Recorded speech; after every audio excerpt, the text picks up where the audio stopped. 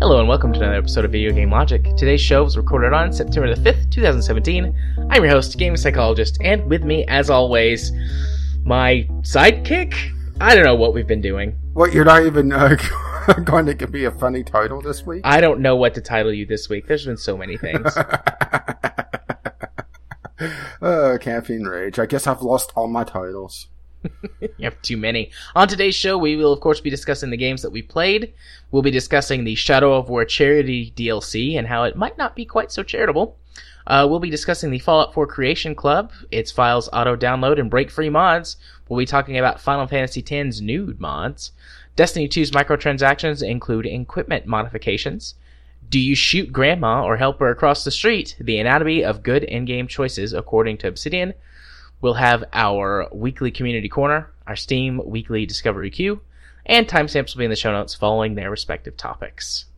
Hello, Rage. We have had an interesting conversation for like the last 10 minutes that some of it might be outtakes this week, but most of it will definitely wind up in Franken content. Oh, yeah. It's been an interesting time. Masturbation jokes. Dicks and boobs. Yeah, dicks and boobs. Although, given what we're going to be talking about and the things that we talked about before we even started recording... Not off topic. We needed some good dicks and boobs to liven the mood. Well, not off topic for some things and, a leavening for others. Yeah. Oh, it's a really bad time to be an American right now. Between Donald Trump and two hurricanes, we're getting really fucked. Yeah, granted, this will be releasing about the time it hits, but if you're in Florida, get the fuck out! Yeah. Yeah, the estimates place it making landfall between Friday and Sunday, which is a pretty big gap, but it's still far enough out that they have so many different projections. They're not sure where it's going to go once it hits the Dominican Republic and the Virgin Islands, so... Well, the Virgin Islands are going to have to change their name after this because they're about to get fucked. You know, as soon as I said that, I thought about, like, all of those Chuck Norris jokes and everything. And then you made a joke about the hurricane. Good times.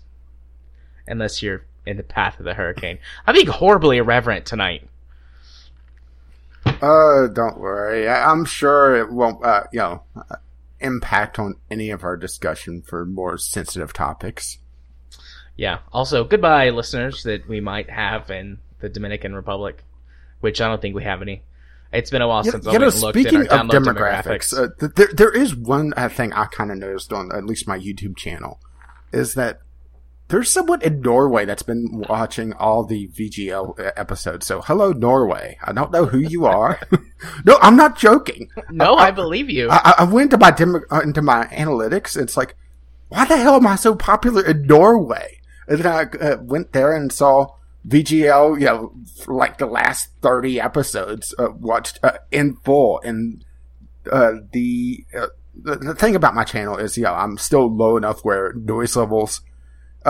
has kind of the background noise, but then anything that someone's watching 3 hours, a week straight, it'll pop up. So I saw this, it's like, who do we know in Norway?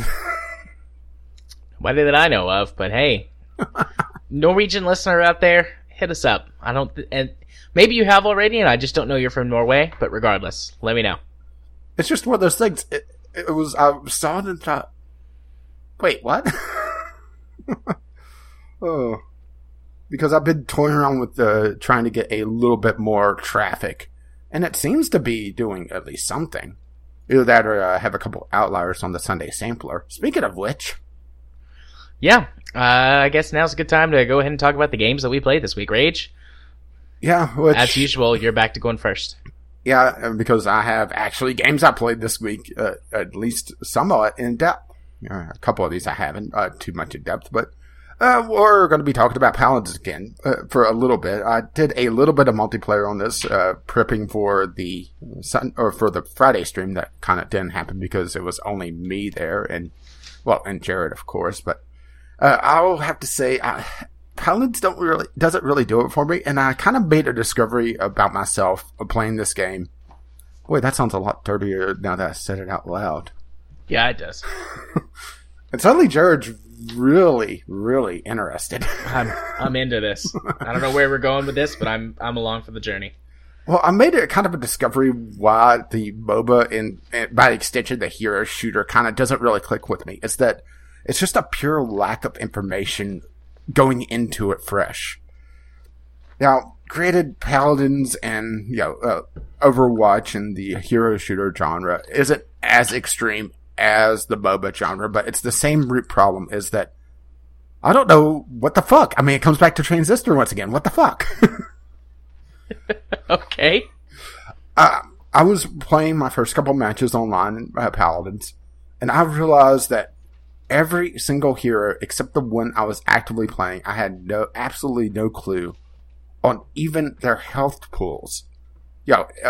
Because you can see your damage numbers popping up, as you pluck away at them, and you could eventually try to get a feel on, okay, who's more tanky than who.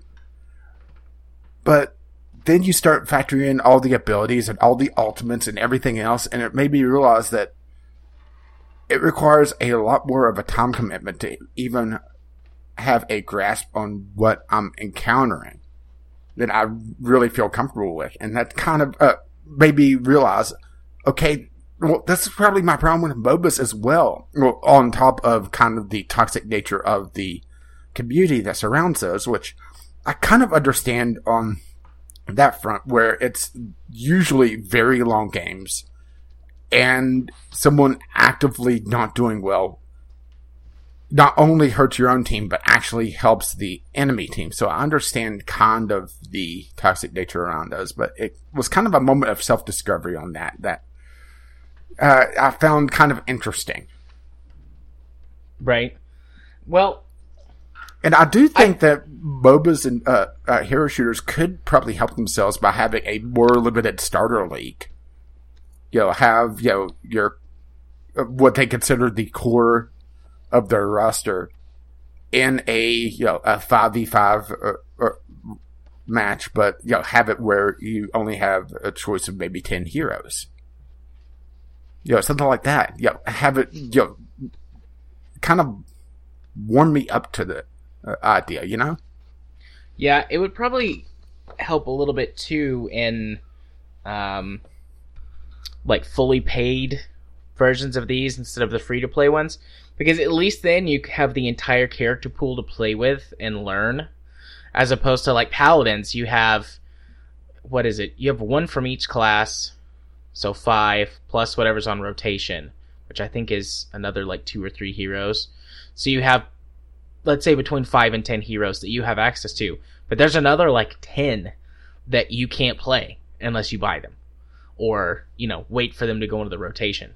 Yeah, and you also have the problem of, at least for Paladins, and I'm pretty sure Overwatch does it as well, where it's Highlander style. There could be only one of each hero on a team.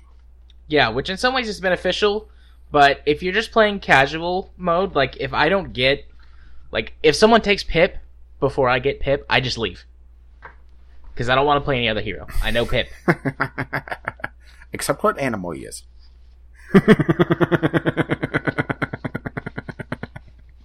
I don't see species. I'm not speciesist.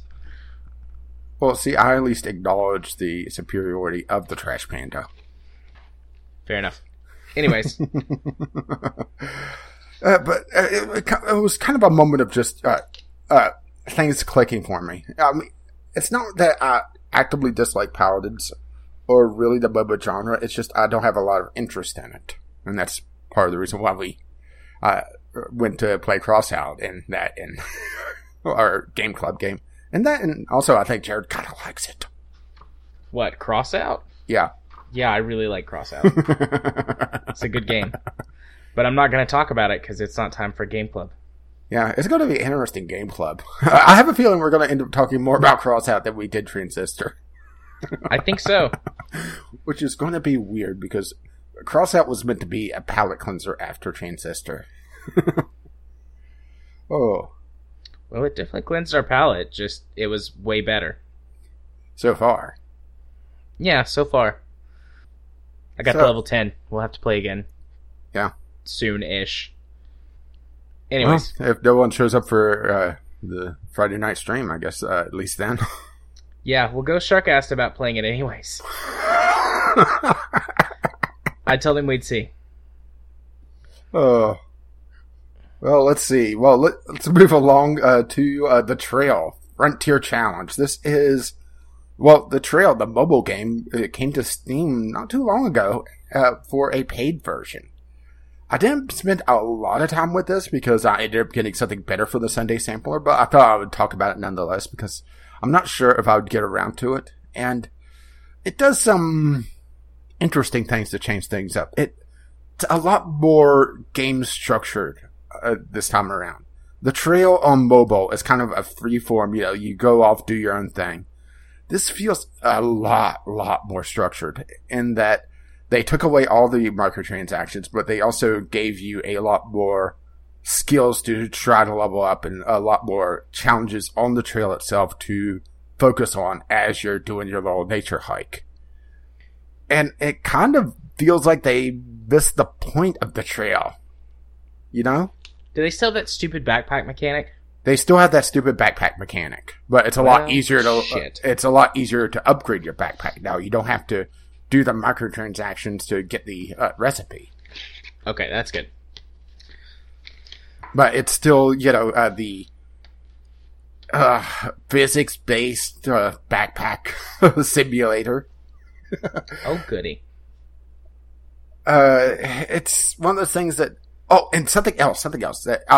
I'm not sure if the Trail on mobile did this, but because there's so fewer players on the Steam version, it's a lot more apparent that these aren't actually people that you're walking around with. These are ghosts.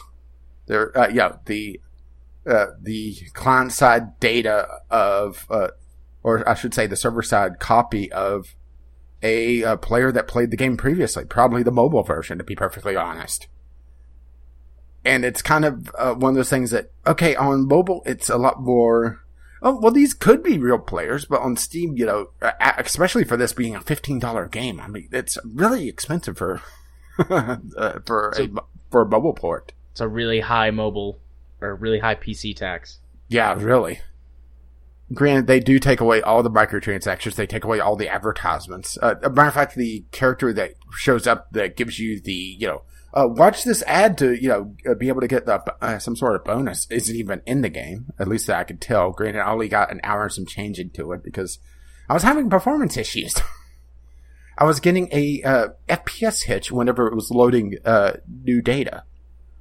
I mean, a noticeable hitch. Granted, if I was recording it, I wouldn't have noticed because it was going from 60 down to about 40 for just a split second.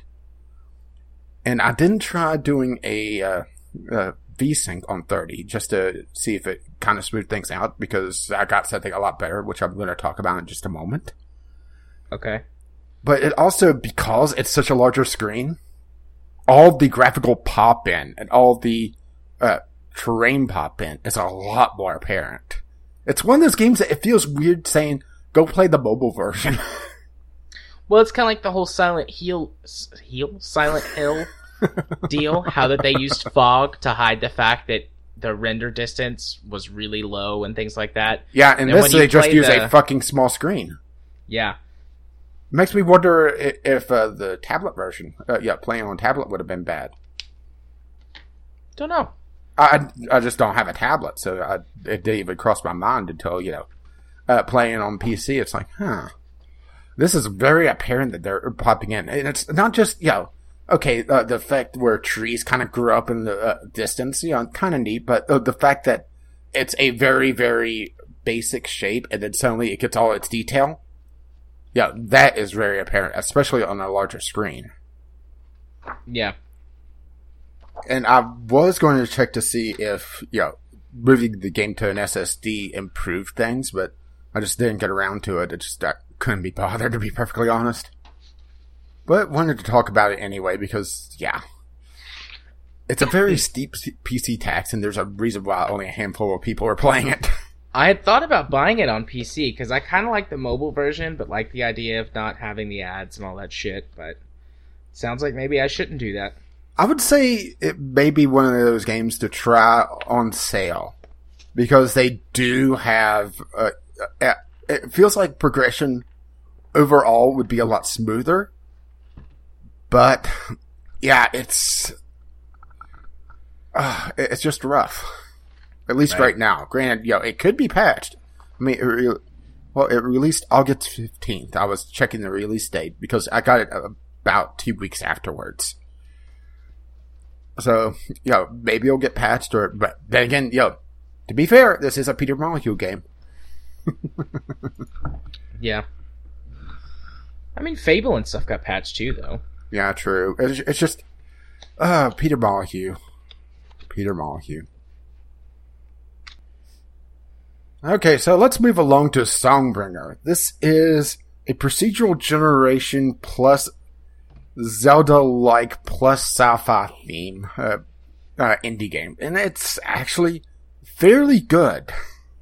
Which is a little bit surprising because honestly, the Legend of Zelda likes, they tend to kind of run the gambit from absolutely awful to, excellent, but this one, I wouldn't put it on the excellent scale, but I would recommend trying it out if you're interested in the game. Yeah, explain this game to me, because I saw it on, I think, Keymailer or something. Yeah, okay, well. And it's like, looking at it, I was like, what the fuck is this? Yeah, it's one of those games that it definitely doesn't do well in screenshots. It's, the best way to describe it is old school NES Legend of Zelda with a sci-fi theme. You crash on a planet from you're a scout from the ship Songbringer, hence the title of the name, or title of the game, I should say, title of the name. And you need to figure out what the hell's going on. You grab a sword, then for some reason you lost your shirt in the crash, and they actually make light of that, why am I shirtless? What happened to my shirt? Which is kind of funny. And you're trying to figure out what's going on in the world and get back to your ship.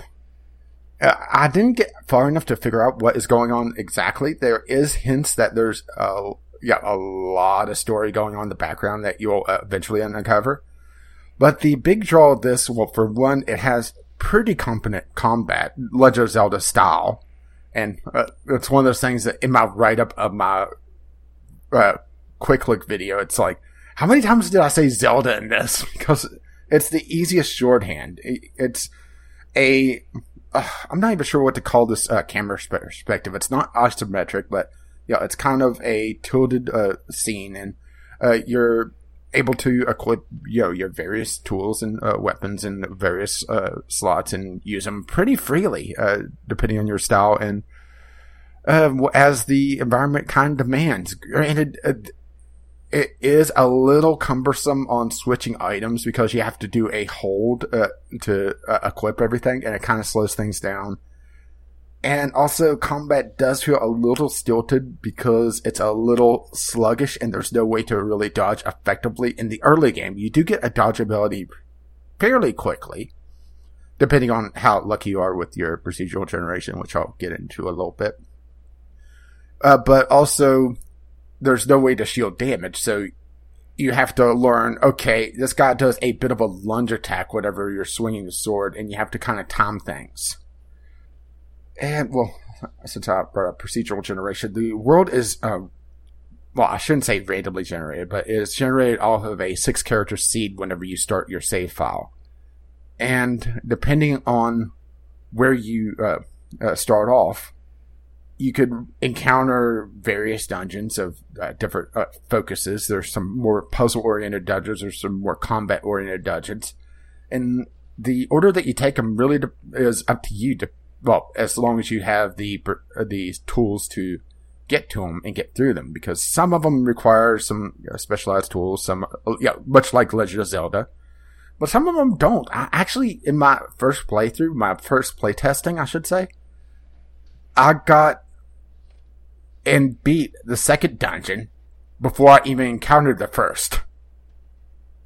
And I was kind of confused why my achievements were out, or until I looked at the map and saw, oh, that's marked as 2, not 1. And there is a pitfall with procedural generation on a open world like this, is that you can hit a situation where you just have a bad roll, and you're not having things kind of click for you, and you just end up stuck. And that's what happened on another playtest.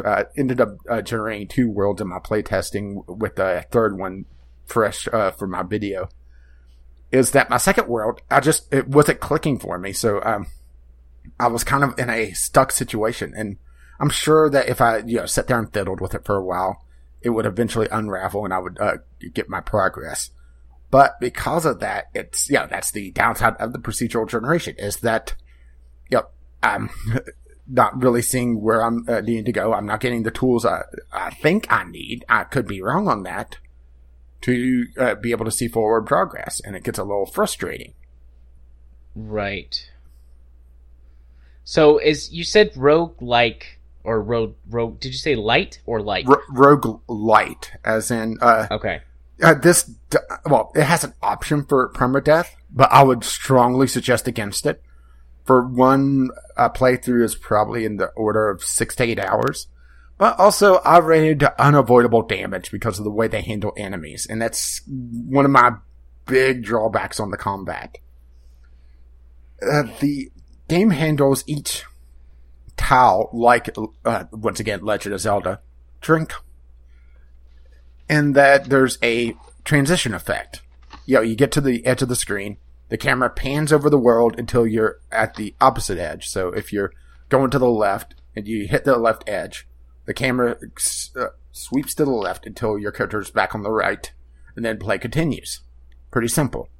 And that's how they handled the large world in Legend of Zelda. Well, the problem is they don't reset the enemy positions on transition. So if you hit that transition state and then immediately go back, you could get hit. And also I hit a couple times where enemies would just jump out of the bushes and I had no real idea that they were there. Granted, that may be one of those things that you eventually learn, because this is a tile-based procedural generation system. So you could eventually see, okay, this tile, high likelihood of enemies jumping out. But also, going into the shops are in these caves that you go down into and buy with diamonds, because Legend of Zelda, diamonds, rubies. See, get it? They actually make that noise. Do they really? Yeah. Is that would be like copyrighted or something? Well, it's not quite that noise, but similar to it. Right. But anyway, you go into the shop and do your purchases. And the thing is that I'm pretty sure that the shop keeps the previous tile active, because every time I've left the shop and I didn't kill all the enemies outside of it, they've been waiting right there in the doorway, and there's no invincibility frames once you have control of your character once again. And because whenever you go downstairs, or whenever you use a tool that is not designated as a combat tool, you sheath your sword. And there's I would say about a half-second delay of him unsheathing his sword. That also adds to a little bit of the clunkiness of combat. It's not to say it's a deal breaker, it's just, irritating, and really turns me off of even wanting to attempt a permadeath run. Granted, I really don't do permadeath anyway, especially in a more long-form RPG like this, but yeah. I will say that the game is absolutely beautiful, though. It's one of those games that screenshots do not do it justice. There's a lot of lighting effects and a lot of shadow effects that really make the game pop. But on the flip side of things, there's also some areas where the game's a little bit busy visually. Yeah, some of the screenshots definitely make me feel that way. I mean, it's not completely, once again, a deal breaker. It's just, it keeps it from being a lot better. I would say it's a very competent Zelda-like. And if you're itching for a Legend of Zelda-like adventure, especially one that you could replay. Assuming that, the whole idea of things shifting around, but I'm assuming the story doesn't really change, or I should say the overarching story, but having different secrets to find, appeals to you. It's definitely something that you play a few times. Yeah, it doesn't sound like the kind of game that I would like. And here I thought, as soon as I said, sci-fi, you would at least be interested. I mean, I'm interested. I'd give it a shot. I mean, I'd pick it up on sale for a few bucks and try it. But yeah, it is. Sound... Yeah, it is a bit on the expensive side for the indie side of things. It is a $20 game. Well, I will say that I enjoyed it, that's good. Which is kind of a rarity these days. Yeah, it happens probably once every 5-ish episodes. You've got a game and you're like, I really like this game. So like once a month, you really like the game or a game. Usually at best, you're like, it's pretty tolerable. Well, you make me sound terrible. You make me sound like some sort of hard-ass critic or something. I make you sound grumpy. No, Grumpy's going to be in, about 30-ish minutes. I think I'm going to change your nickname on my XCOM run to Grumpy. Yeah, are you just do that? Are you just going to have all the all the dwarves now? No, just you. Oh, because do you want some dwarf friends? I'll get you some dwarf friends. Well, as long as they're not fucking elves.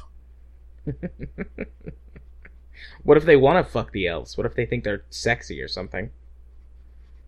Elves are plant-worshipping little shits. But maybe they want to fuck them. Just because I ain't a vegetarian doesn't mean I wouldn't fuck someone who is a vegetarian. I played too much Dwarf Fortress to really like elves anymore. Oh, stop cutting down all the trees. You're making us upset. We're going to attack you now. Oh no, you just sold us a piece of wood that we just sold you. Is that a wooden bin? How dare you? And no, I'm not joking. These are actually things that would piss off the elves in Dwarf Fortress. You poor, poor man. Actually, if you try to sell them anything made of glass, because it uses potash, which, it comes from processing wood. Yeah. Fuck elves. Okay. Are you done talking about? I think so. There's a lot of analogs to Legend of Zelda in this game. For example, one of the early things you get is a top hat. A top hat drone that you put on your head, and it's used as the boomerang. Nice. But it's kind of interesting how they handle sort of the procedural generation and non-linearity of this game, because in my 3 different save files, for one, the world is vastly different. And also, I'm getting tools and, well, I should say the non-key items, because you always get the sword on the first screen. You always get the top hat pretty soon after. But then I was starting to see some very, very different orders in how things were being unlocked. And it makes me wonder if it's just me encountering things in a different way, or if it's the game doing that. And if it's the game doing that, that's really interesting. Like guaranteeing different experiences. Yeah. So, moving somewhat swiftly along to our last game that I played, I decided to dive into the mobile market again, and I picked out something that they suggested to me, Post Night, which is I haven't played enough mobile games to really be able to describe this in a genre outside of maybe Auto Runner Combat, with some RPG elements thrown in. It's an interesting little time killer. It's one of those games that it's definitely not going to hold my interest for terribly long. It's something to pick up, play for maybe 5 minutes or so. I guess other people would describe it as a toilet game. But you're a post knight, essentially mailman plus armor, and you're running different routes and trying to carry the post and dealing with bandits and things along the way. In combat is you're constantly running, and you have to use abilities to try to counteract all the enemies that are coming at you. It does have some RPG elements. It has some relationship elements. You make friendly with some of the girls in the town, and they give you gifts and that sort of thing. It is very, very clunky in its interface, though. And that's probably what irritates me the most, is that there's been more than a few times outside of combat, thankfully. Otherwise, I would have uninstalled it already. I'll hit a button, and I see the button be pressed in the game. I release it. Nothing happens. Hit it again. Nothing happens. Hit the third time. Oh, okay. I guess you're hitting that button. And on top of that, it's not exactly something that you're able to go between areas and buildings very easily. You have to do all the swiping and the gesturing and that sort of thing, and all the cussing whenever it doesn't work correctly. For example, to upgrade your potions, you have to be in town, and then you swipe over to the alchemist, and you hit her. Oh, wait a minute, it didn't register. Hit it again. Oh, okay, finally it pops up. She has her text. You go through. And then the potion has 3 different effects. It has its potency, it has its cooldown, and it has its bonus effect, which so far I only have 1 potion, which is giving me extra armor whenever I use it for a few seconds. Well, as you increase its potency, it also increases the cooldown, and you have to use herbs on that. Well, the thing is that makes this clunky, and this gives you a good example of why this is so clunky. There's different towns. So far, I've unlocked 2, just playing it for a couple of hours on and off. Each town uses different herbs. So, okay, I just got a bunch of herbs for the last town, so I have to swipe over until I hit the crossroads sign that allows me to bring up, my time runs, but also my areas. I'm sure that there's probably a way to do this a lot faster, but I haven't found it. You hit the crossroads sign. Oh, fuck, it didn't register again. Hit it again. It finally comes up. Go over to areas. Find the town that you want. Click on the town, tap on the town. Gotta make sure the terminology. Go to the town, then swipe over to the alchemist there. Like I said, it's a very, very clunky design. Right. Like, that feels very old school games, like old school iOS games. Yeah. I mean, mobile design's come a long way since then. The thing is, this was last updated September 3rd of this year. So it's not, it's actively being supported, so it's not a old game, I would imagine. It's just one of those things that it's very, very, well, like I said, clunky. It's not to say that I don't enjoy killing a couple moments with it, because it is an interesting little time killer. Just all the levels are under 2 minutes, with most of them being 30 seconds or less. Only the boss levels are of any real length, and the longer levels usually have some sort of rest stop in the middle. Either, watch a commercial or give one the paid currency, which it actually gives you a trickle income of the paid currency by doing levels, which is interesting. I'm assuming that, there's some sort of psychological thing. Oh, I'm only a couple of gems away. I'll give you $10. Yeah, give you a few bucks to get those last few gems instead of waiting. But like I said, there's usually a rest stop in the middle. But granted, usually you're doing okay. And also, in town, you have to wait for your wounds to heal. But it's usually just a few seconds.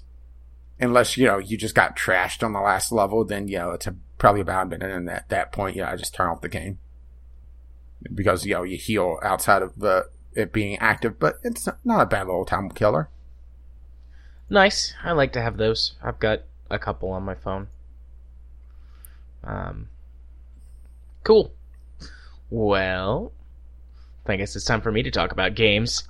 I was sick over the weekend. I was sick really bad on Sunday, and then not quite as bad on Monday, but still sick enough that I was like up and down and didn't want to do much. So I just sat down in my recliner in the living room, flipped on my laptop, particularly on Sunday, and streamed XCOM 2 over from my PC pretty much all day. And boy, have I discovered many more things about this game. Most of them I like. couple of them I don't like, and I've been playing it a lot with mods. So I complained last week about the many, if not most, of the missions having that turn timer that you had to complete the objective in, on average, 8 turns, or you failed the mission outright. I modded that out. Now only the story missions that have turn timers have turn timers. So that immediately improves the game immensely. Then I put in a mod to add more enemies, like new enemy types and variations on the current enemies, which definitely ups the difficulty of all the missions, even on like normal difficulty, just because there's 4 or 5 more opponents for and every then mission. the nude mods. Not yet. So that's good. That makes the game a little bit more difficult, kind of counteracts counteracts it being easier since I don't have to worry about the timer. And then I've discovered quite a few things that are in the game as part of the DLC. So there's a set of armor that you can get from one of the DLC missions called Rage Armor. Yes. Can you guess who gets that armor? No, I could never understand why would you give it to me. Yep, your character has that armor. And I got a battle axe mod. I mean, so it does. Now you have a battle axe, and you I mean, wear the it Rage does armor. have my name on it. Yep, you're the only person who gets to use the battle axe from the axe mod. Everybody else uses the tomahawks or the hatchet, which are faster but weaker melee weapons. But you get the fucking battle axe. So that's definitely going to carry over into my Let's Play. You're going to get that. I'm using the Commander's Choice mod, which allows you to select which soldier class your rookies level up into. That's nice. Especially when I didn't understand what different classes did early on in the game. I was like, why do I keep getting so many Grenadiers? I want a different class. But the Grenadiers are really useful. They might be the best class in the game. So many grenades. When they're fully upgraded, they can carry 5 grenades that do more damage and have larger blast radius than anyone else carrying grenades. And they can launch them farther because they have a grenade launcher. They're probably the best. Because you're just like, fuck it. I'm going to play this like old school XCOM and level the city. Just kill everything and level the city. Duke up from orbit. It's the only way to be sure. But they've added a lot of really good story stuff. I mean, not that the first XCOM didn't have story, but it was just kind of sprinkled in there. There's a lot of stuff, particularly that nods back to the first XCOM game. And then there's some references to the original XCOM series that I don't think were present in the first game. And then, I said that last week that it had a good story. They've just put in a lot of good stuff. I'm really surprised at the type of story that they put in. Also, there's some things that I think my playstyle is just very slow. I tend to be pretty methodical.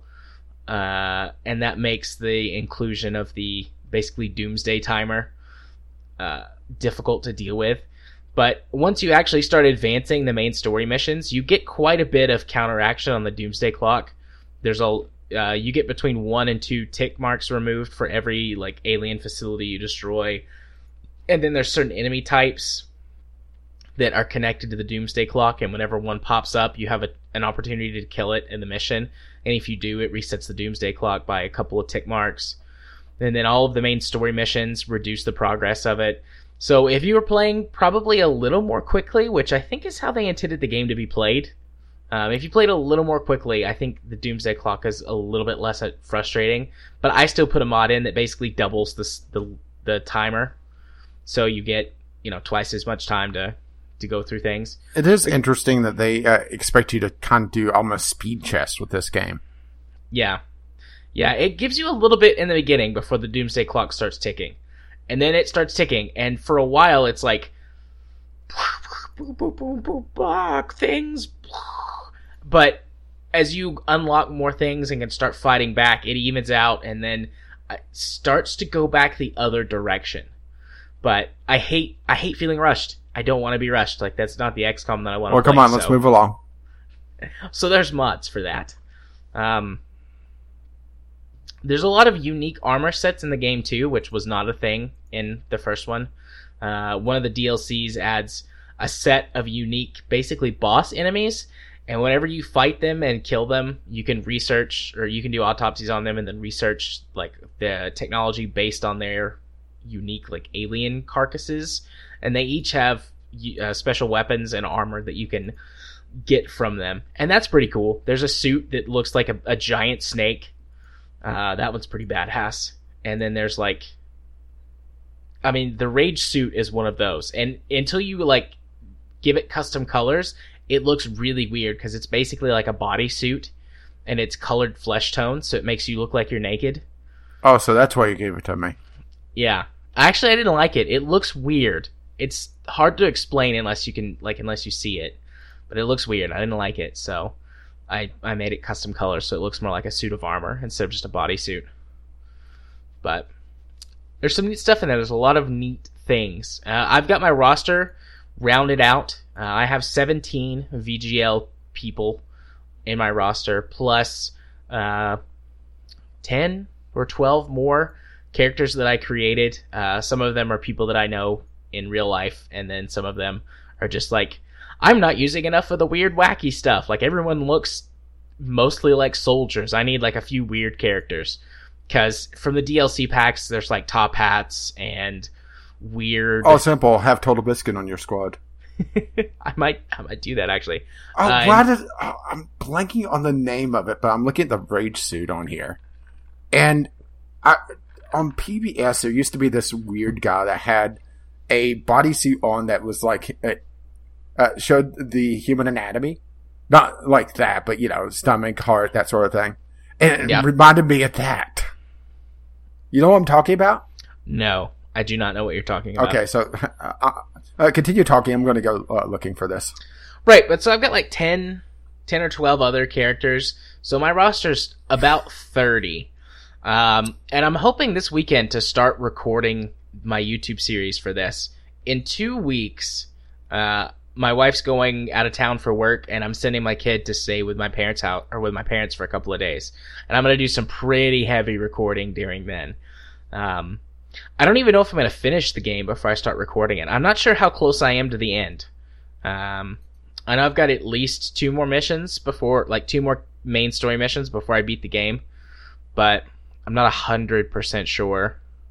Alright, let's look at this. Oh. That's weird looking. All right. Well, let's just put it this way. I found it very easily by typing in PBS bodysuit guy. There you go. But I really like XCOM. I love XCOM. I love it. Love, love, love, love it. So good. So I can't wait to do my YouTube series. I'll go very in-depth in this in the first episode because I've got some special rules for myself to follow and things like that because I think we mentioned this last week. Definitely, at least when I was talking to you, but kind of like Iron Man Light, sort of how I handle RimWorld. Yeah, like if there's a recording problem or some kind of glitch or something, then I can go back and redo something. But otherwise, like what happens. So I want to create some unique lose conditions as beyond just like if you lose the game, you lose. Because I don't think that's gonna happen. Unless like the difficulty really ramps up and becomes something that's hard to deal with, like if you don't lose, or if you run out of your roster. Yeah, like that's the thing. When my roster's gone. Well, the thing is, I had to expand my roster not because I was losing people, because I was holding on to too many. Well, but, in the base. Sorry, I just found this guy's name and it's. I forgot about this until I saw the Rage armor. It's like, oh. His name is Slim Goodbody. also known as Mr. Goodbody, the superhero of health. He was created in the 70s, so that explains a lot. Yep. Drugs were involved.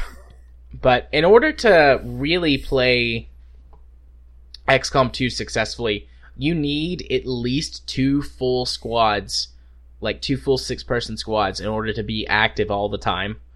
Really, you need 3. Because whenever people get injured, they're out for a lot longer than XCOM 1. Like, someone had to basically, go unconscious and then be stabilized and rescued from the field in the first XCOM to be out for more than 10, 12 days, unless you were playing on, I think, Iron Man mode. That extended it. But if you get more than just like a flesh wound, like more than just 1 or 2 damage in a mission... So, 'tis but more a scratch? Yeah, if it really is but a scratch, you're out for 5 days.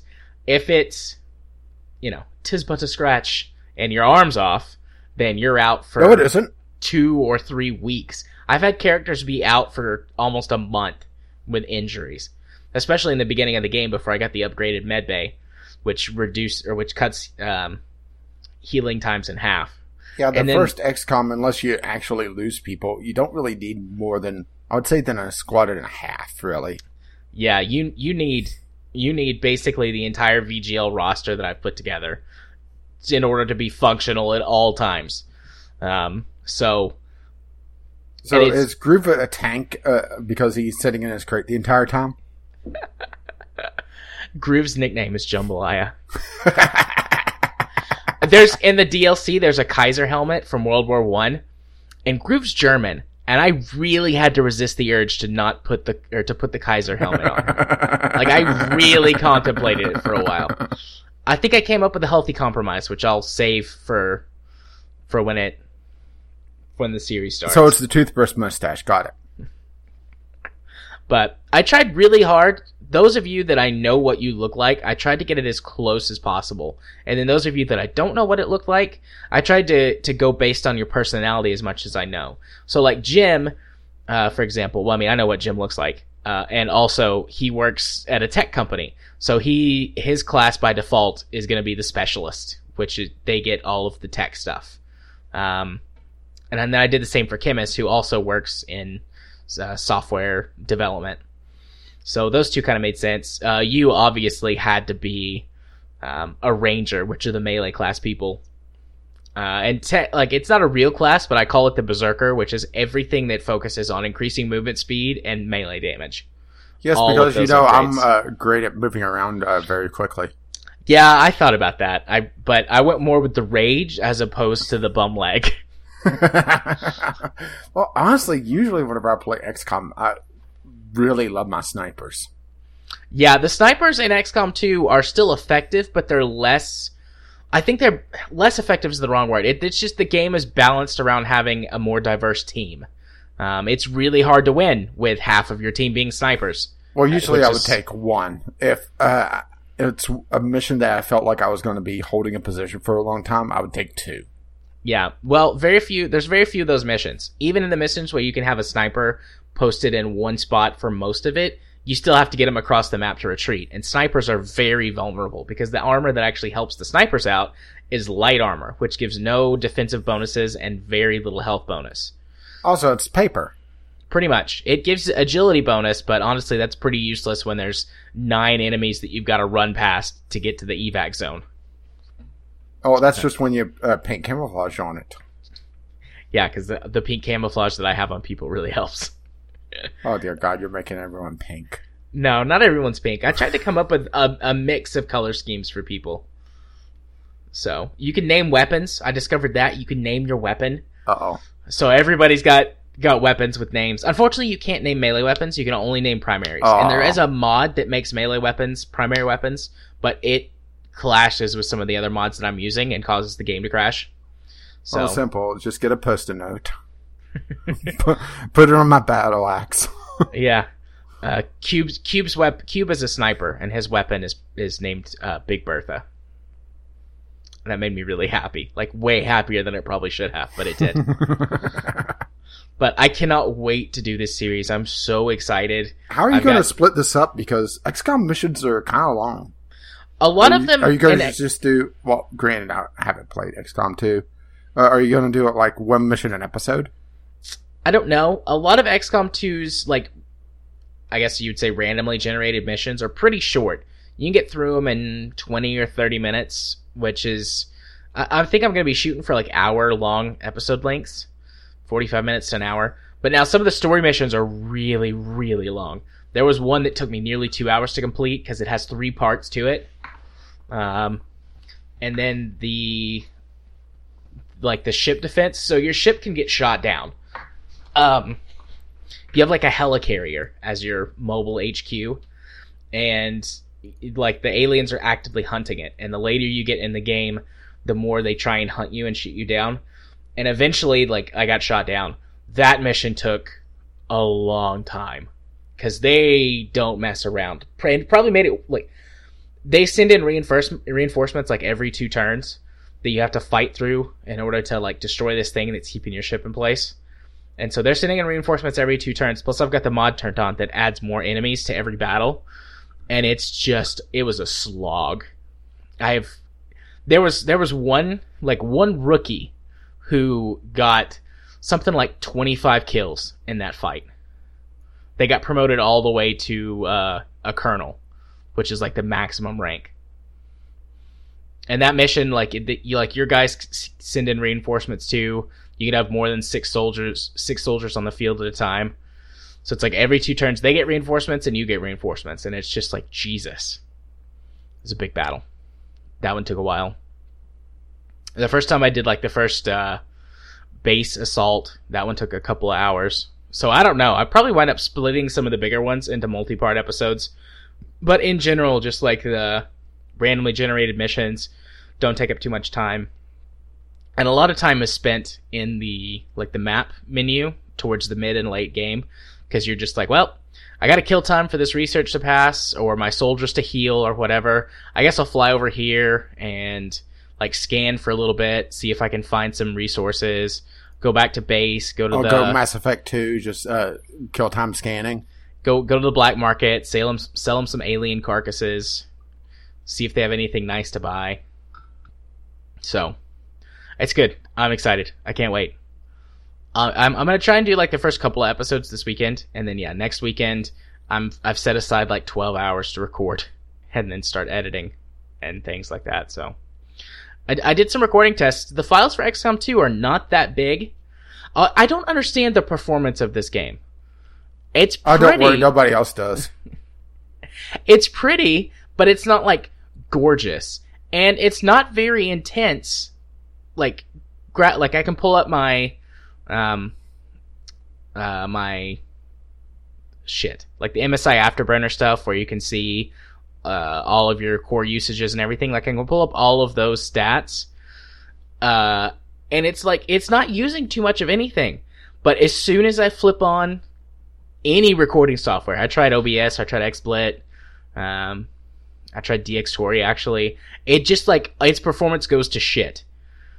And so I really had to spend some time like tweaking the graphics settings like to get it recording well. And I mean, it records now at a nice 60 FPS, but I'm just like, what the hell is this? I don't understand. It's probably just like a weird interaction, or maybe something to do with the mods. Actually, that could be causing some issues. Now that I think modded can do odd things. I mean, I had to cut a couple things out of RimWorld because there was some odd things going on. Actually, there was one mod I really was looking forward to trying out, the psychology mod, that it eventually, after a couple hours, I guess it just built up enough junk in the background. Every time someone would chat with one another, there would be just a small micro stutter. And you would think, yeah, that's not too bad. But you have to also realize that happens a lot in a game like RimWorld. Yeah. So I'm going to export all of my characters right before I start recording. That way, in case I decide to add any more to the roster, or maybe take some out that don't feel right. The only mod that anyone needs in order to have everything like look exactly the same as the way that I have them is the Captain Bubs accessory pack. It's got berets. Gotta have some berets for some of my guys. And then it's got a whole bunch of stuff from XCOM 1 that didn't make it into XCOM 2. So just different hats and armor patterns and things like that. So, and helmets. There's not very many helmets, surprisingly. I don't know if they went for the whole like freedom fighter thing, so they're using like hats and scarves and things, but there's only like 4 or 5 actual helmets by default in the game. And I like to have a nice variety of soldier helmets. Well, what's kind of funny, former associate of mine was also doing XCOM 1 Long War, and I got put into that, and he spent ages, trying to figure out, okay, what face do I want? Then puts a full face helmet on me. Yeah, I would do outfits first, and I'm like, do I want this person to have a helmet? And then if I did, I wouldn't worry about the face at all. So I might have to go in and like fix some stuff, because sometimes when you change armor, it changes some of your costuming around, because not everything works with every piece of armor. So I might have to have some like videos that fix that in the middle of the series. Like, all right, let's go play dress up. But I'll deal with that when it gets there. You're playing with your dolls again? Absolutely. Right now, I've only got like 18 mods working. I need to like check compatibility. I want to do Long War, but I'm definitely not going to record Long War. Yeah. I'm just going to play Long War like for fun. But yeah, that's XCOM 2. I don't think I'll talk about that anymore unless like I discover something like crazy or weird. Or at the end of your series. Sort of like how I handle my Let's Play stuff in general. Like next year. I've played XCOM 2 for 35 hours in the past week or 2 weeks, however it shows up on the Steam counter. So that's like 35 weeks of episodes, maybe more. Well, it also depends on how. Yeah, it depends on how you set it up, because that's part of the reason why there's 4 RimWorld episodes a week. Yeah. Granted, I could probably splice that a different way, just have it 2-hour-long episodes, but the thing is that it's a lot more palatable for people to have 2 half-hour episodes come out within 12 hours of one another. It's a weird thing, It's YouTube's a strange place. Indeed. Last thing, if you want to be on my list of characters to be in my XCOM game, please let me know. If you have XCOM yourself, you can design a character and send it to me. I'll import it into my game. If you've ever came to stream night or sent in a letter to the podcast or anything like that, you're definitely on the list. And if you were a member of our defunct Steam group, you're also on the list. Well, so it's not defunct, it's still there. It's just... Yeah. We don't do a lot with it because it's kind of... we have a small community to begin with. So we may have tried to overexpand. Yeah. So, but if you've ever done those things, you're definitely included. But, if you want to be included and you haven't done any of those things, let me know. And the other game I played this week is Xmorph Defense. So I got this from Keymailer, and while the link goes to the Steam store page, because it's better than the Microsoft store page, I did get this game for Xbox. And it's definitely a controller game. So even if I'd gotten it for PC, I'd be playing it with a controller. But it's this odd combination of tower defense and twin stick shooter, and it's more freeform tower defense. Like, you can place turrets anywhere, and you use laser grids to create paths for the enemies to follow. So I don't know if that's like a specific type of tower defense or what, but it's not like your classic tower defense where like, oh, you place the towers here along the edge and you have to maximize your firepower. You're trying to maximize the length of the route that they take to get to the objective so that you have more time yourself to fly around and kill stuff. Like, your towers kill stuff, but you are way, way more powerful than any of your towers. Even like fully upgraded towers. It looks like it may have some destructible terrain. It does. It has destructible terrain. So other things you can use to help shape paths. You can destroy bridges. You can knock down buildings to block paths. And then just in general, for funsies, you can blow up buildings and stuff. And I'm not sure if like so far I haven't seen indicators for like specific buildings to destroy. But sometimes you blow up a building and it's like, oh, I just blocked off that path. Great. And sometimes that's actually a bad thing because it messes up your pathing and might make a route actually shorter as opposed to longer because they'll find alternate routes once you destroy stuff. Yeah.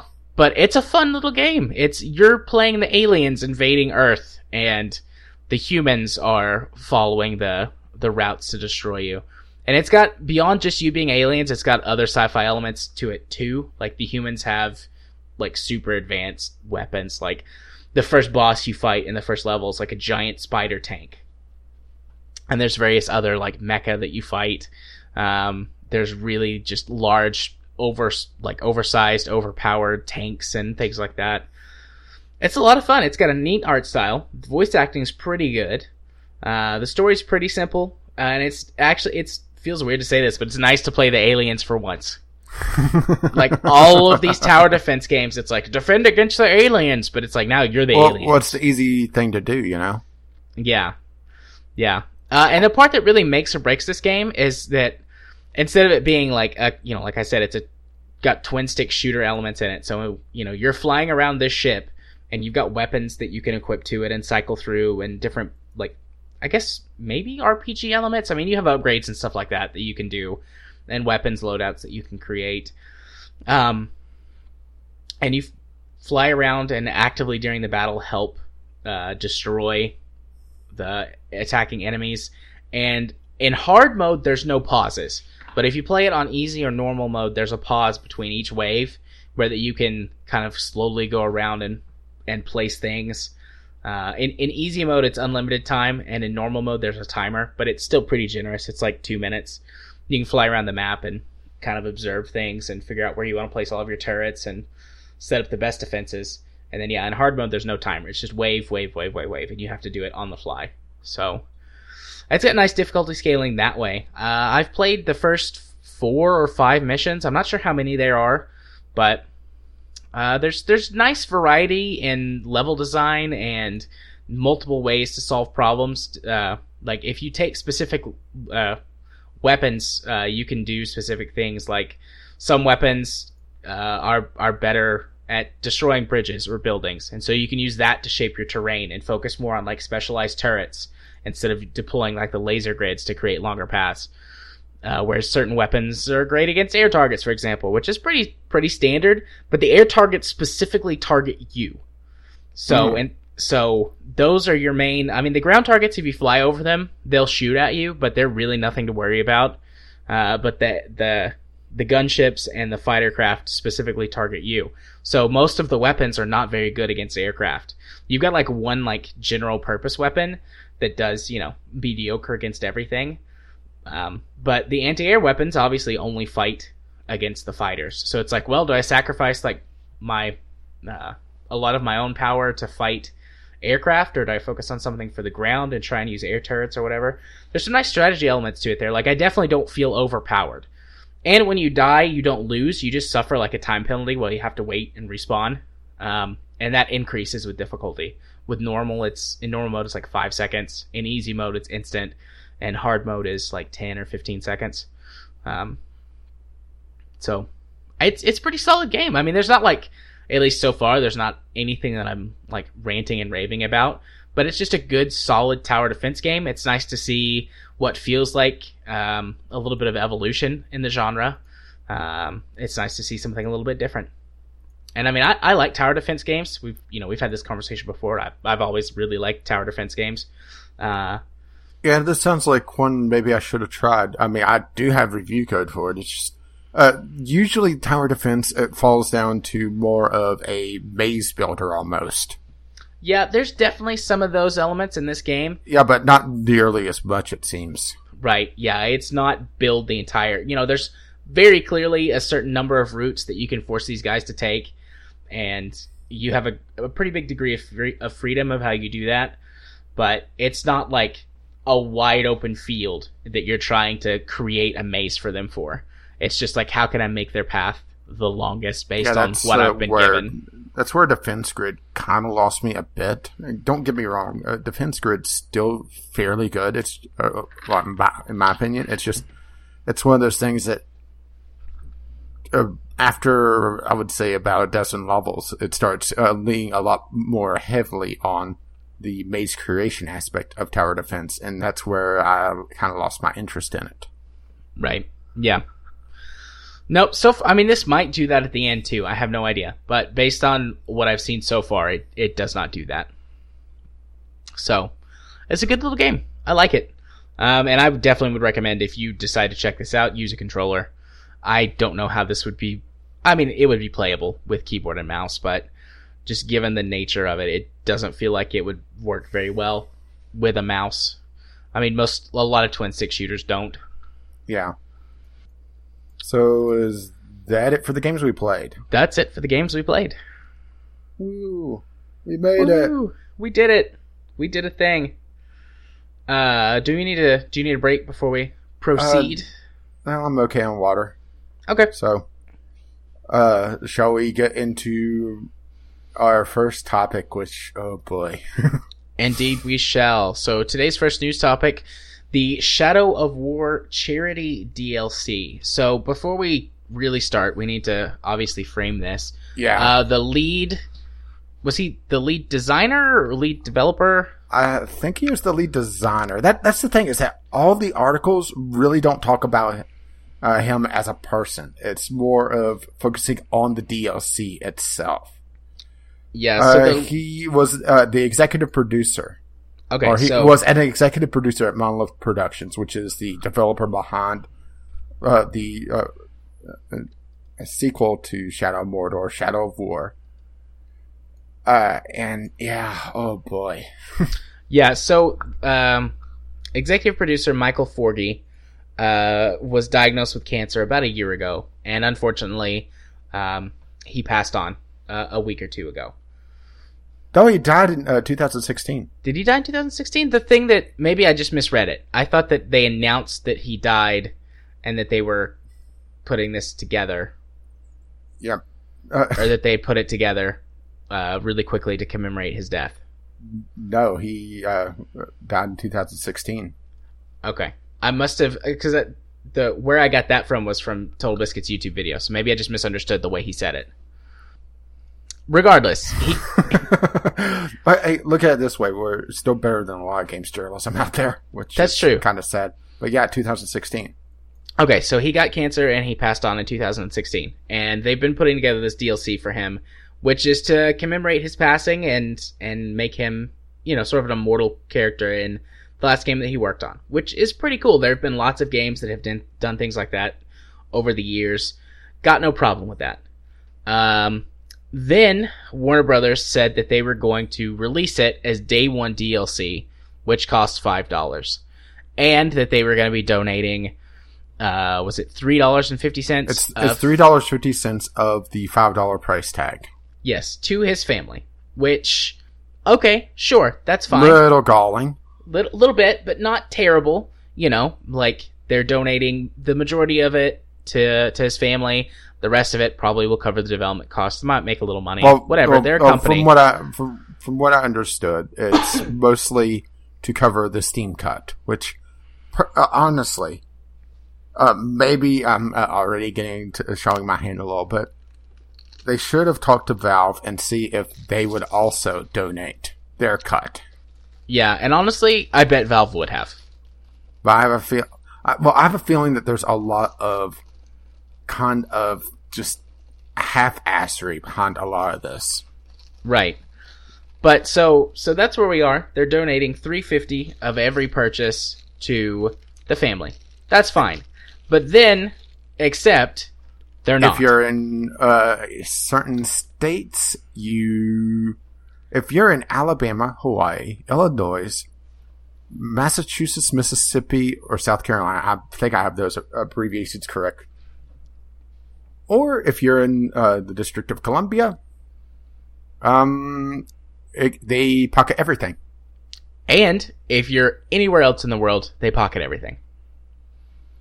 And the thing is, they aren't exactly clear on this. They have the microscopic fine print on the trailer, which is likely, just covering their bases by law. And they also have it in the YouTube description, but nobody reads the fucking descriptions. And they have it on the store page. But, once again, if you're on that store page, you likely already know what it is, right? Also, isn't the wording on the store page ambiguous? Well, I was about to get to that. And they don't mention the rest of the world. They say that this is the text from the trailer, and I'm pretty sure it's just copy-pasted on the store page.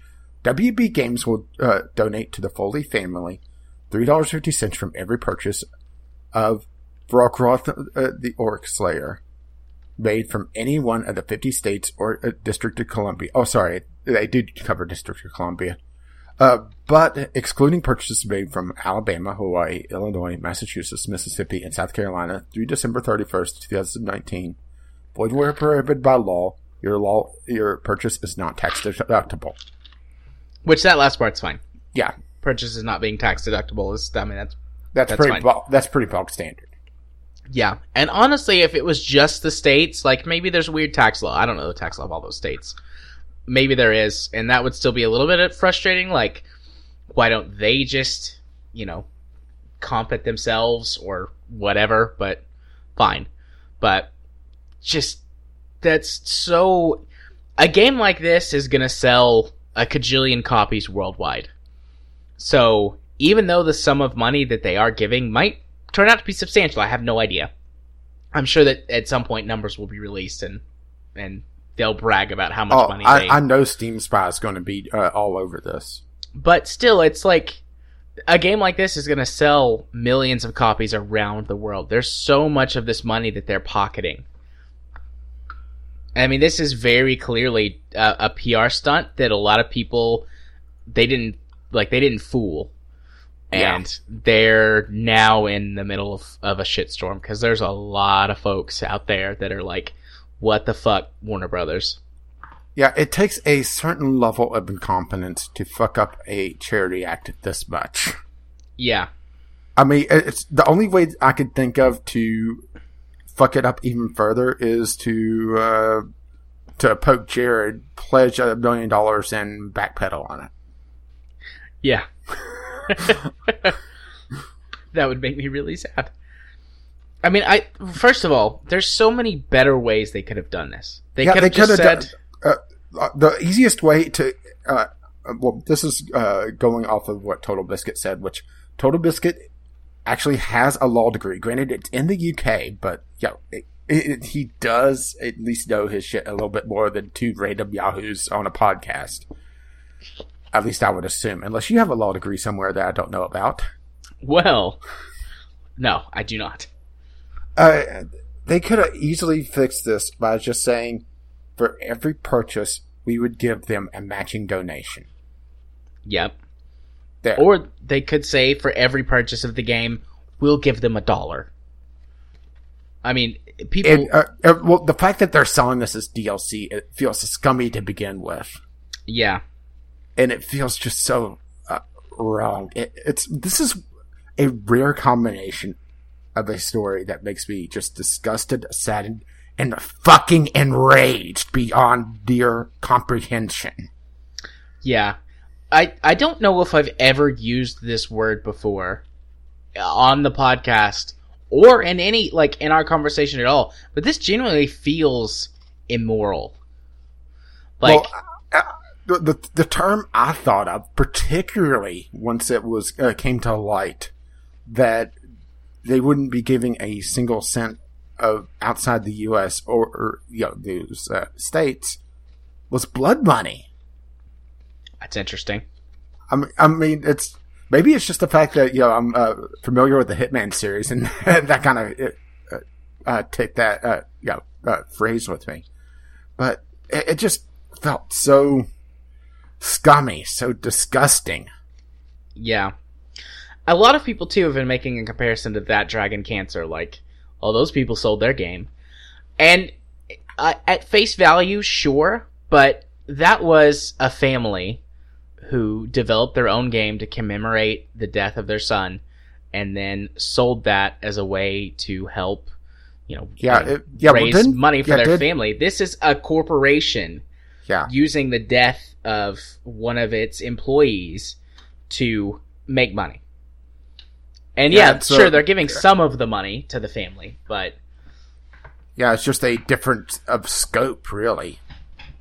If it was his family making a DLC, that would be interesting and something Bethesda would probably do, to be perfectly honest. Yeah, and then sell it to you for credits or whatever. Yeah. It's just... What the hell is going on in the AAA gaming industry? Yeah, this is a moment that genuinely made me feel a little ashamed of the industry. I get pissed off at a lot of things that it does.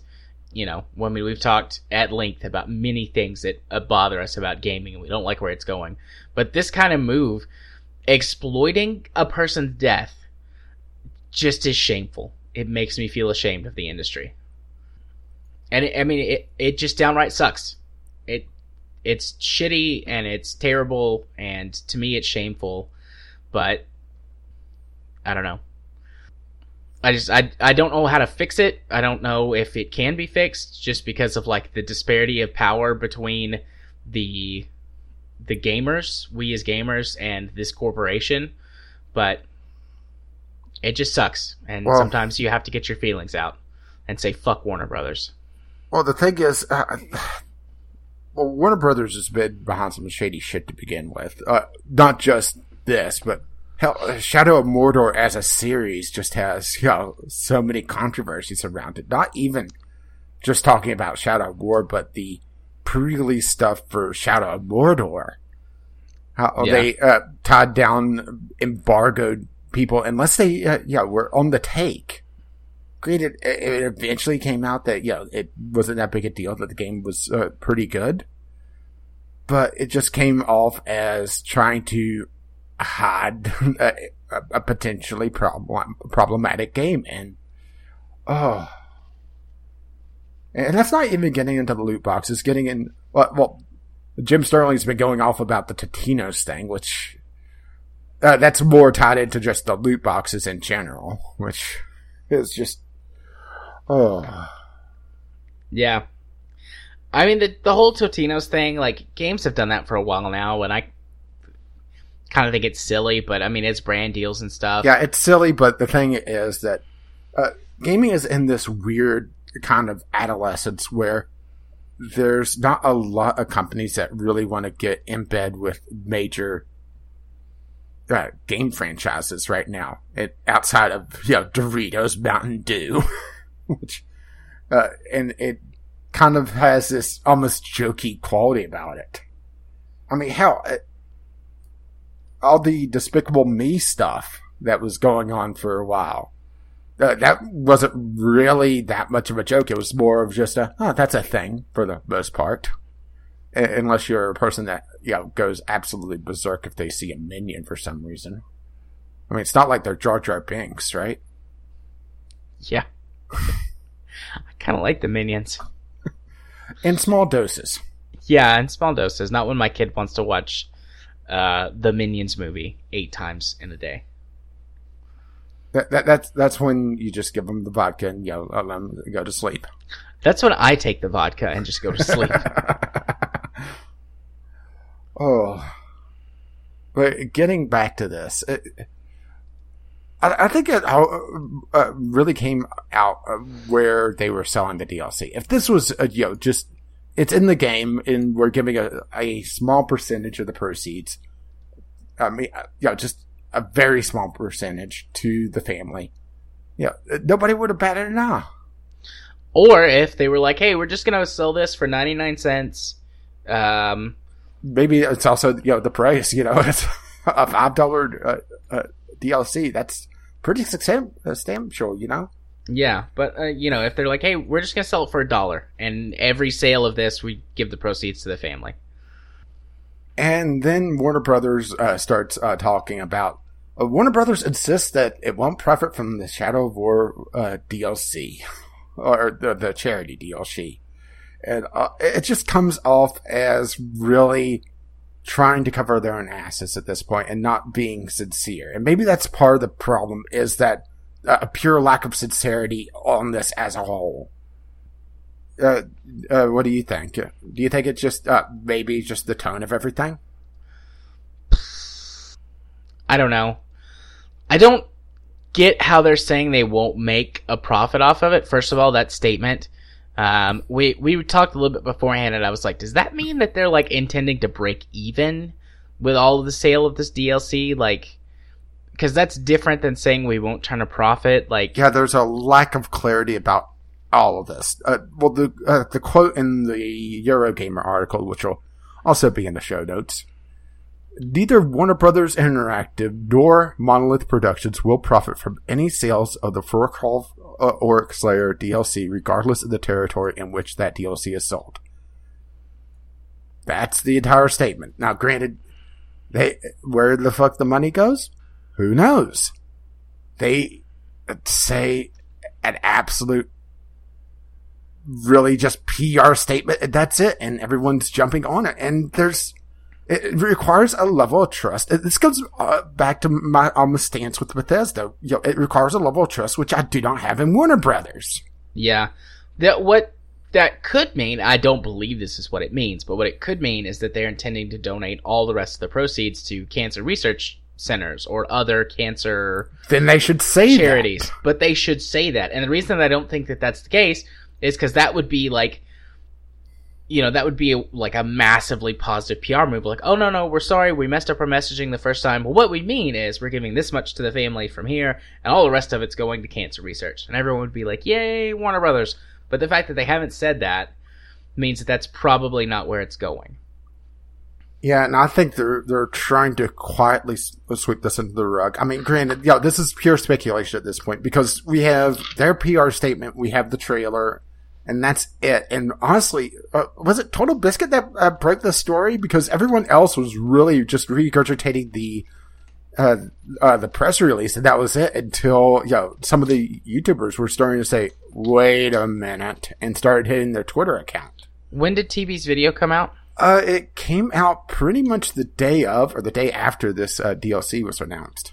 Which was for last week? Friday? Saturday? Yeah, I'm going to have to go into my YouTube subscriptions to try to find this, because, it was several days ago now. Yeah, Jim Sterling's video Monday was about this. And I think he even said that he put this together really quickly over the weekend. So that would have been probably end of last week. Let's see, 4 days ago for Total Biscuit. Okay, so that would have been Friday. Yeah. So the announcement was probably made, I guess, Thursday. And then they would have had until now to get that out. Yeah, honestly, where the hell is the gaming industry going? I mean, honestly, this is just bullshit. Quite simply, it's bullshit. I suspect this sort of thing goes on in other entertainment mediums, and it's just we're really not in tune with it. Industry at large, and we're just not in tune with it, or the interactive nature of video games makes it a lot easier to spot in this industry. Might be a combination of both. Or I think it comes down to kind of the adolescence of the industry once again, and they're not apt at hiding their bullshit. Yeah, or they are, and the things that get through, what doesn't get through. Although that's probably the cynic in me. I'm rubbing off on you. You're Indeed. slowly becoming me. Excellent. Join me. And together we'll bitch about the industry. Bitch on the internet. I'm there, buddy. Yeah, this is just shitty. And the thing is, Warner Brothers had 2 chances to do this right. They had their initial chance, their trailer, and if they had a clear, actually, now that I think about it, they had 3 chances. No, 4. No, 3.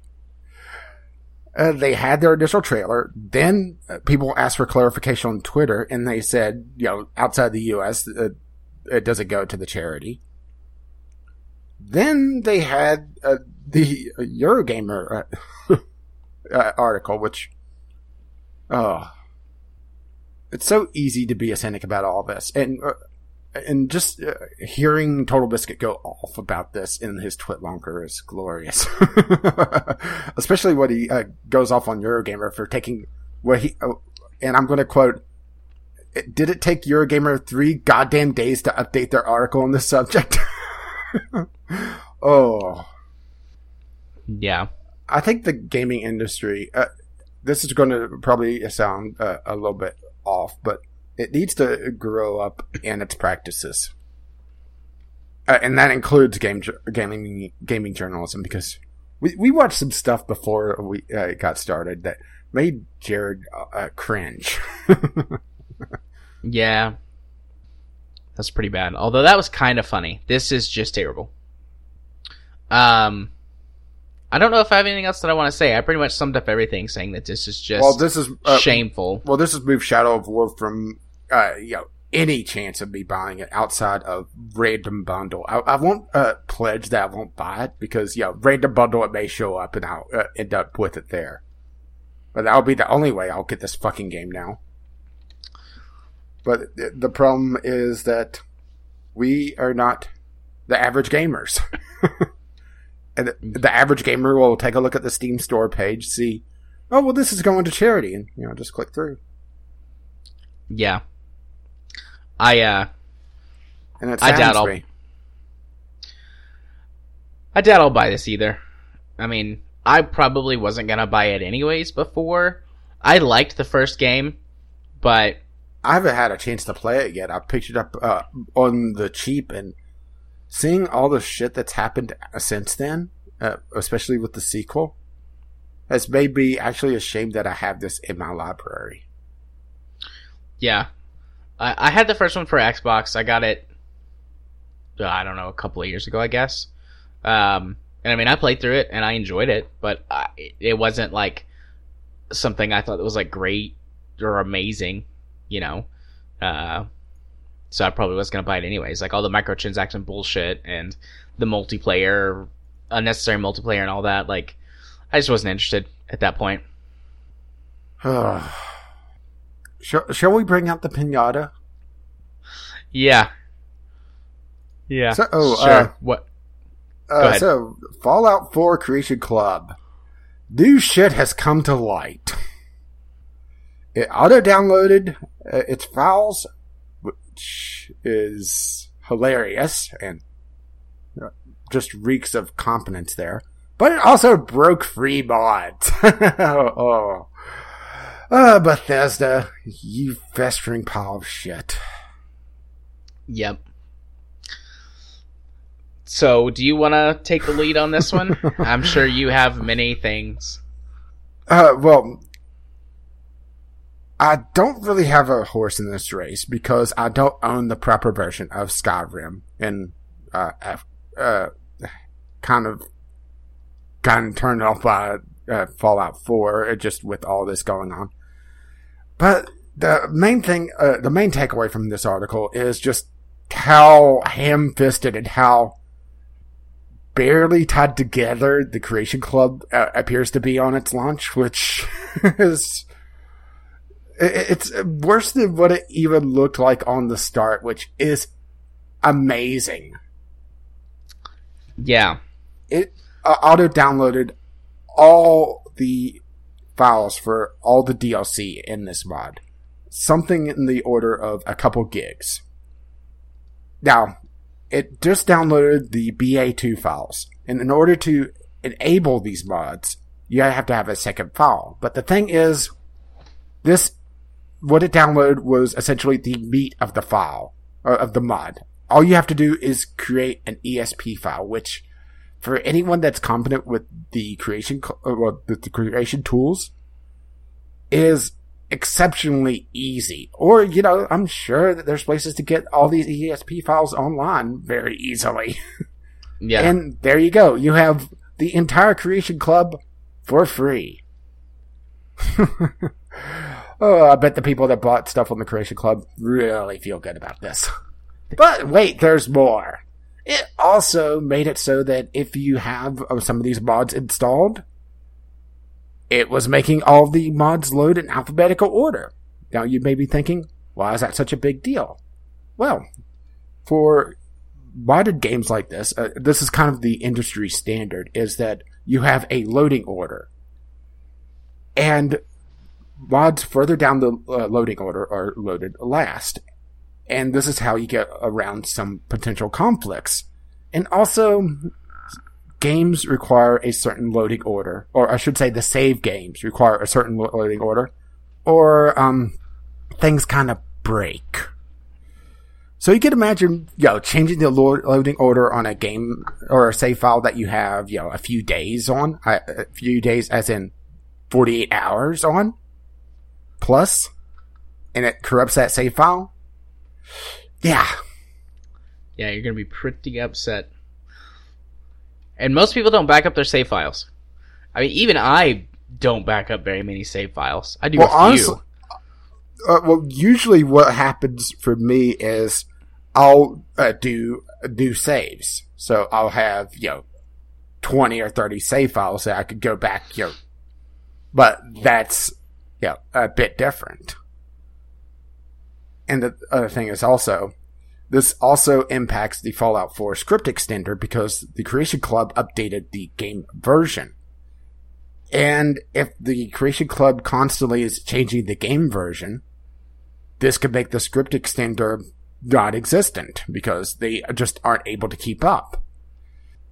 Which also has some potential problems because the script extender is required for a lot of the bigger mods. If it's anything like the other, script extenders. Granted, I am basing this off my previous knowledge of the Elder Scrolls series. Kind of had a brain fart there. But, it's the same basic idea. And then, no, we're not done yet. There's rumors floating around, and granted, these should be treated as rumors, that the Creation Club, the modders, are getting the salary from pre-release and no revenue sharing. Which, didn't they say revenue sharing was going to be one of the big things for the Creation Club? Pretty sure I remember that. Yeah, I'm pretty sure I specifically remember them saying revenue sharing. Like, I think they even used the phrase revenue sharing. Kind of want to go hunt down that E3 trailer now. Hang on. You chatter away for a bit. Yeah, so I actually, like, when I saw you tweet about this last week, whenever it was, because I think this was, like, the day after we recorded. Yeah, this came out Wednesday, and we record Tuesday night. I said that I was going to just uninstall Fallout 4, because all of my saves were going to be broken. I hate to be I did. I hate to be the joy kill on this, but it's one of those things that, okay, let's see, Creation Club. Okay, here's the trailer. I'm just kind of listening to this in the background. Yeah. And trying not to retch. I mean, the Fallout games and the Elder Scrolls games are, in my opinion, they're fun without mods, but the way that I play them is as sort of like a base for the mods, because the mods make the games so much better. One, they fix all the problems that, or at least most of the problems that Bethesda games have. And two, like, sure, I could just wander around the wasteland, or I could do it in like a pink bunny suit with a cowboy hat, because why the fuck not? That's what, Fallout is. And just having all of that be broken, and it's just, I don't want to play it anymore. I don't want to play an unmodded version of this game. Yeah, what's kind of hilarious is I had to stifle my laughter because they mentioned, it's compatible with your save games. Yep, but it's not. Thankfully, I have never had any load order issues. It really depends on what you're loading up. Yeah, and plus most of the mod, like the Nexus mod launcher, does that. Like, it automatically tries to figure out the load order that works. And even the built-in mod stuff that Bethesda's put into their games now, it automatically tries to figure out what the best load order is. So you rarely have any problems unless you're using bunches and bunches of mods. But, I mean, breaking that load order, like you said, stuff's got to load properly to avoid conflicts, or, like one mod requires another mod to work, and, you load the first mod, or the dependent mod first, and then it's like, well, I don't know what to do with this. Crash. Hard crash. Okay, I'm not hearing any revenue sharing in this, or at least in the trailer. Now, granted, they may have talked about, they didn't even talk about this in their E3, did they? What, the Creation Club? Yeah. Yeah, it was just the trailer, and then they kind of moved on. Yeah, I think it was in the after stuff where they had all the details. I could have swore, though, that revenue sharing was a part of it. Yeah, they actually don't say creation or revenue sharing in this trailer. Oh, but this also makes sense on the fact that they don't show who the modder is on the mods, because if they own the mod and they don't have to share, why give the shout out now? It makes sense. Something I noticed last week. I'm browsing through a couple articles looking for revenue sharing stuff. There was hang on. There's so many. Yeah, a lot of what I'm seeing on revenue sharing is based around the paid mods from 2015. So maybe this was a mass assumption based on what they announced beforehand. And if so, that makes it even scummier. Yeah. Because in the video in the One Angry Gamer site, article, I should say, he was talking about how there's rumors about the payout being less than $1,000, which, if this is true, there's no way in hell you're going to see any really meaty mods on this. It's all going to be very, very small, just reskins. And especially since they all have to play nice together, there's no reason I shouldn't say no reason, there's no way to really tie in a larger mod. Yeah, I found the YouTube video I listened to, which is where I remember them saying revenue sharing, but it's quite long, at least for this. So maybe I'll listen to it later, and if it does, okay, how about I do this? I'll make an editing note. I'll go watch this video later. If it does in fact say revenue sharing, you'll hear me say yes or no it does, and then I'll link, if it does, will be in the show notes so that people can go look for it. Revenue sharing was not promised, but they did have the milestone payout system, which we're not sure if that's still a thing. Recording this after like 4 hours of sleep leaves me a little fuzzy on exactly what we said. But to answer the question of revenue sharing, no, that was not promised, although it was hinted at and speculated. There's now a link in the description that starts the video off that I mentioned in the episode at the point where he starts talking about that. So, enjoy. Poor Bethesda. Fallen from grace in my eyes. Like, a year ago, if you had asked me, like, hey, what do you think is one of the best companies in gaming? I would have put Bethesda in, like, the top 3. Definitely the top 5, maybe even the top 3. But now, not in those top spots. I mean, they're still better than some companies. I mean, Bethesda, in my opinion, is not as bad as EA or Ubisoft. But but they code like them. Yeah, they do code like them, particularly Ubisoft. Ubisoft and Bethesda, maybe they share developers. But, I mean, they're getting up there. Just makes me wonder, what were they thinking to launch it in this state? Was there some sort of internal deadline that they had to make to release on the date that they did? Because that's the only way that this makes sense. Yeah, but even then, not really. I mean, this is completely of their own doing. I mean, they had the power. Or they thought it wasn't going to be that big a deal, particularly on PC, which has a lot more drive space usually. Can you imagine being a console player and having a couple gigs downloaded to usually a fairly limited hard drive? Yeah, I mean, that would be terrible. I mean, my Xbox One's internal hard drive is 500 gigabytes. But the way that it downloads files, it makes copies of them. So everything is almost twice its size. It compresses it some. But, so you're looking at, 2 gigs of a download plus another 1.5 gigs of the backup or the second.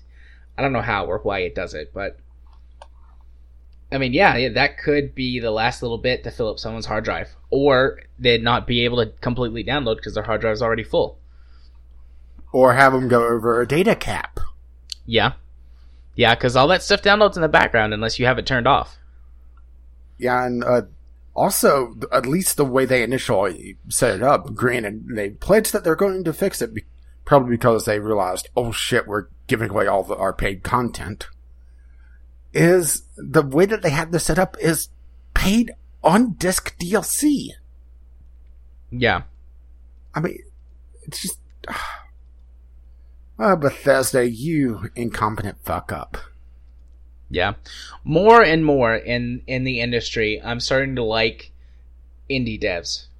Or the smaller studios, like that AA range that we talk about sometimes. Yeah. Like, more and more, I'm just going full on with those guys. The games might... No wonder you were excited to see the berets. Yeah. Your game, the games more often than not are not as flashy, but I don't give a shit about that.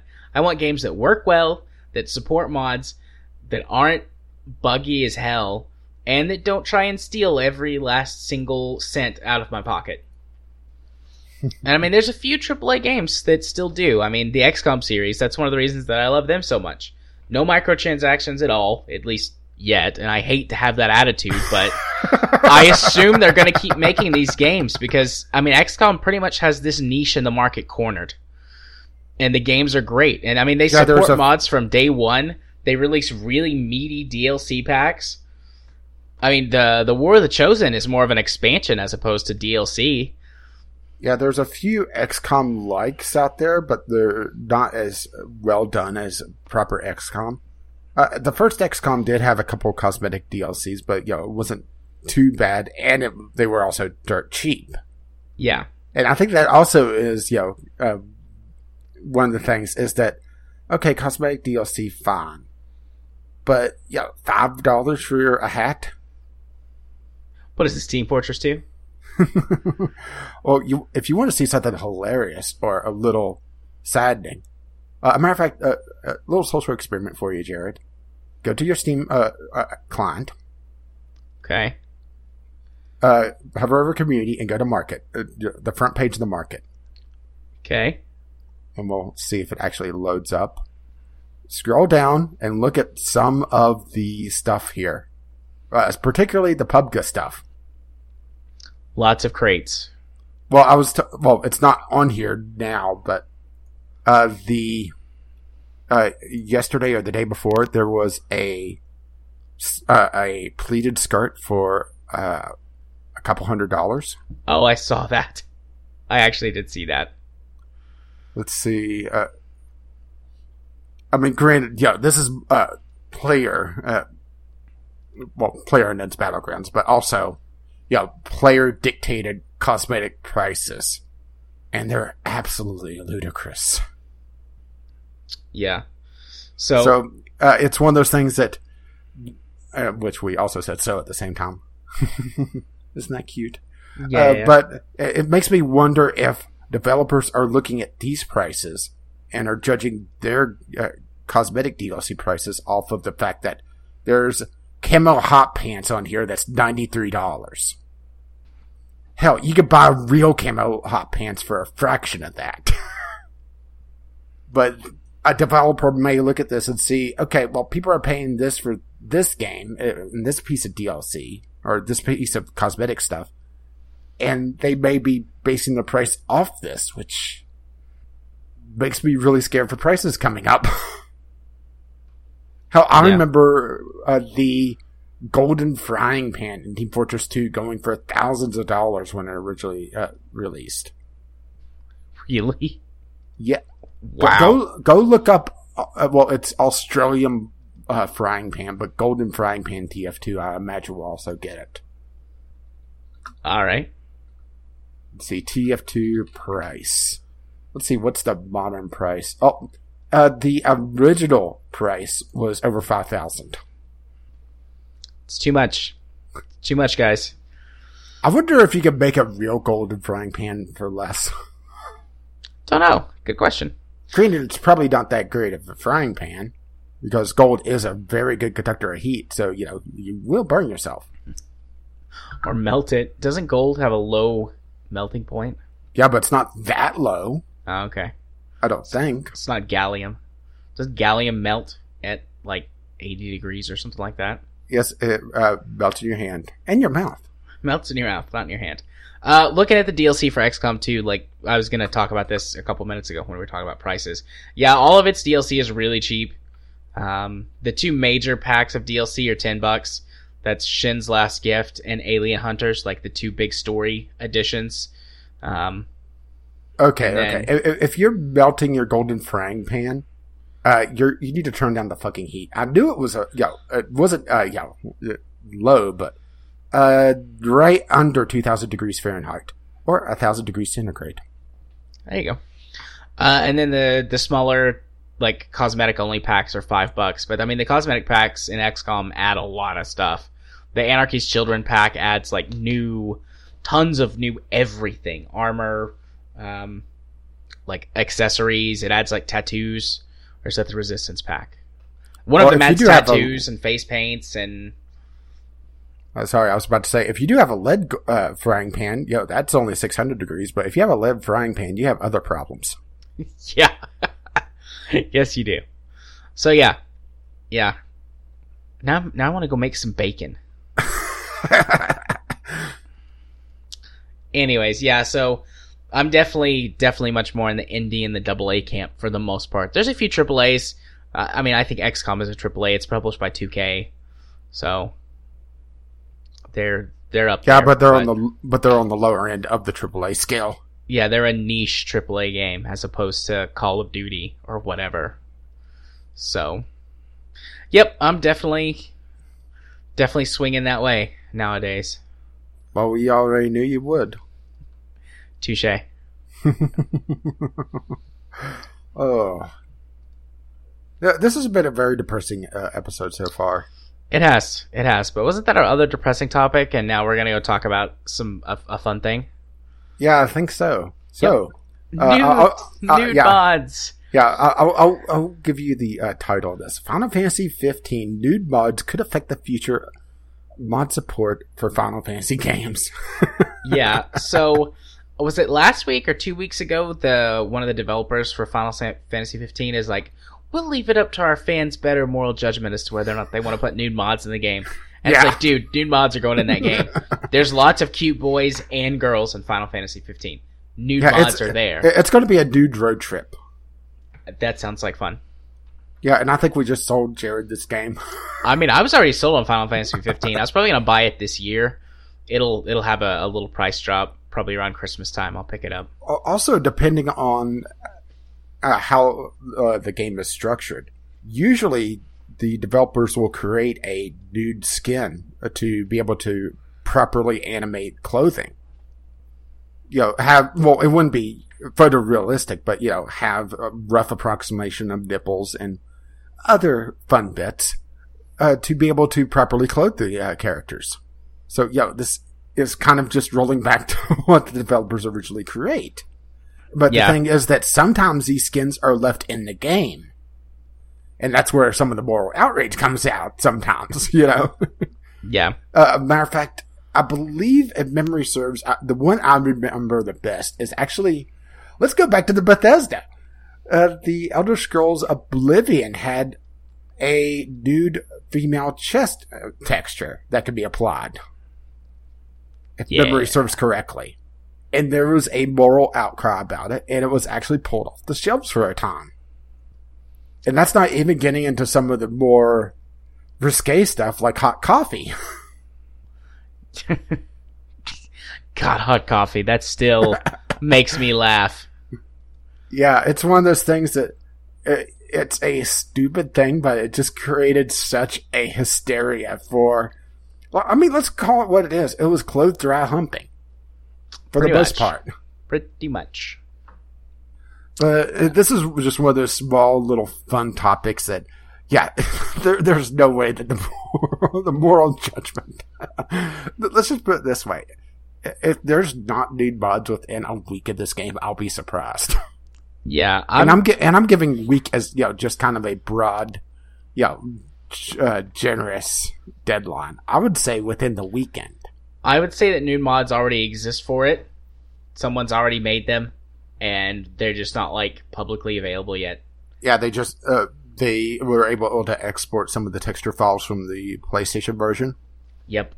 Or PlayStation or the console version, and just sitting there waiting. Yep. Probably masturbating the entire time. I bet they already... Yeah. How did you know? Yeah, I'm sure I heard you earlier. Exist. Yeah. Get some more hand sanitizer. Make some noises. Sure you claim it's hand sanitizer, but I know where it's coming from. Got it out there fast. Gotta go fast. Yeah, the new mods exist for this game already, or if by some miracle they don't, they will within a week. I don't know why they're like... I wonder if it's like a Japanese thing. Like, they are know though that naughty bits are censored in Japan. I mean, it's not even the fact that they're censored post.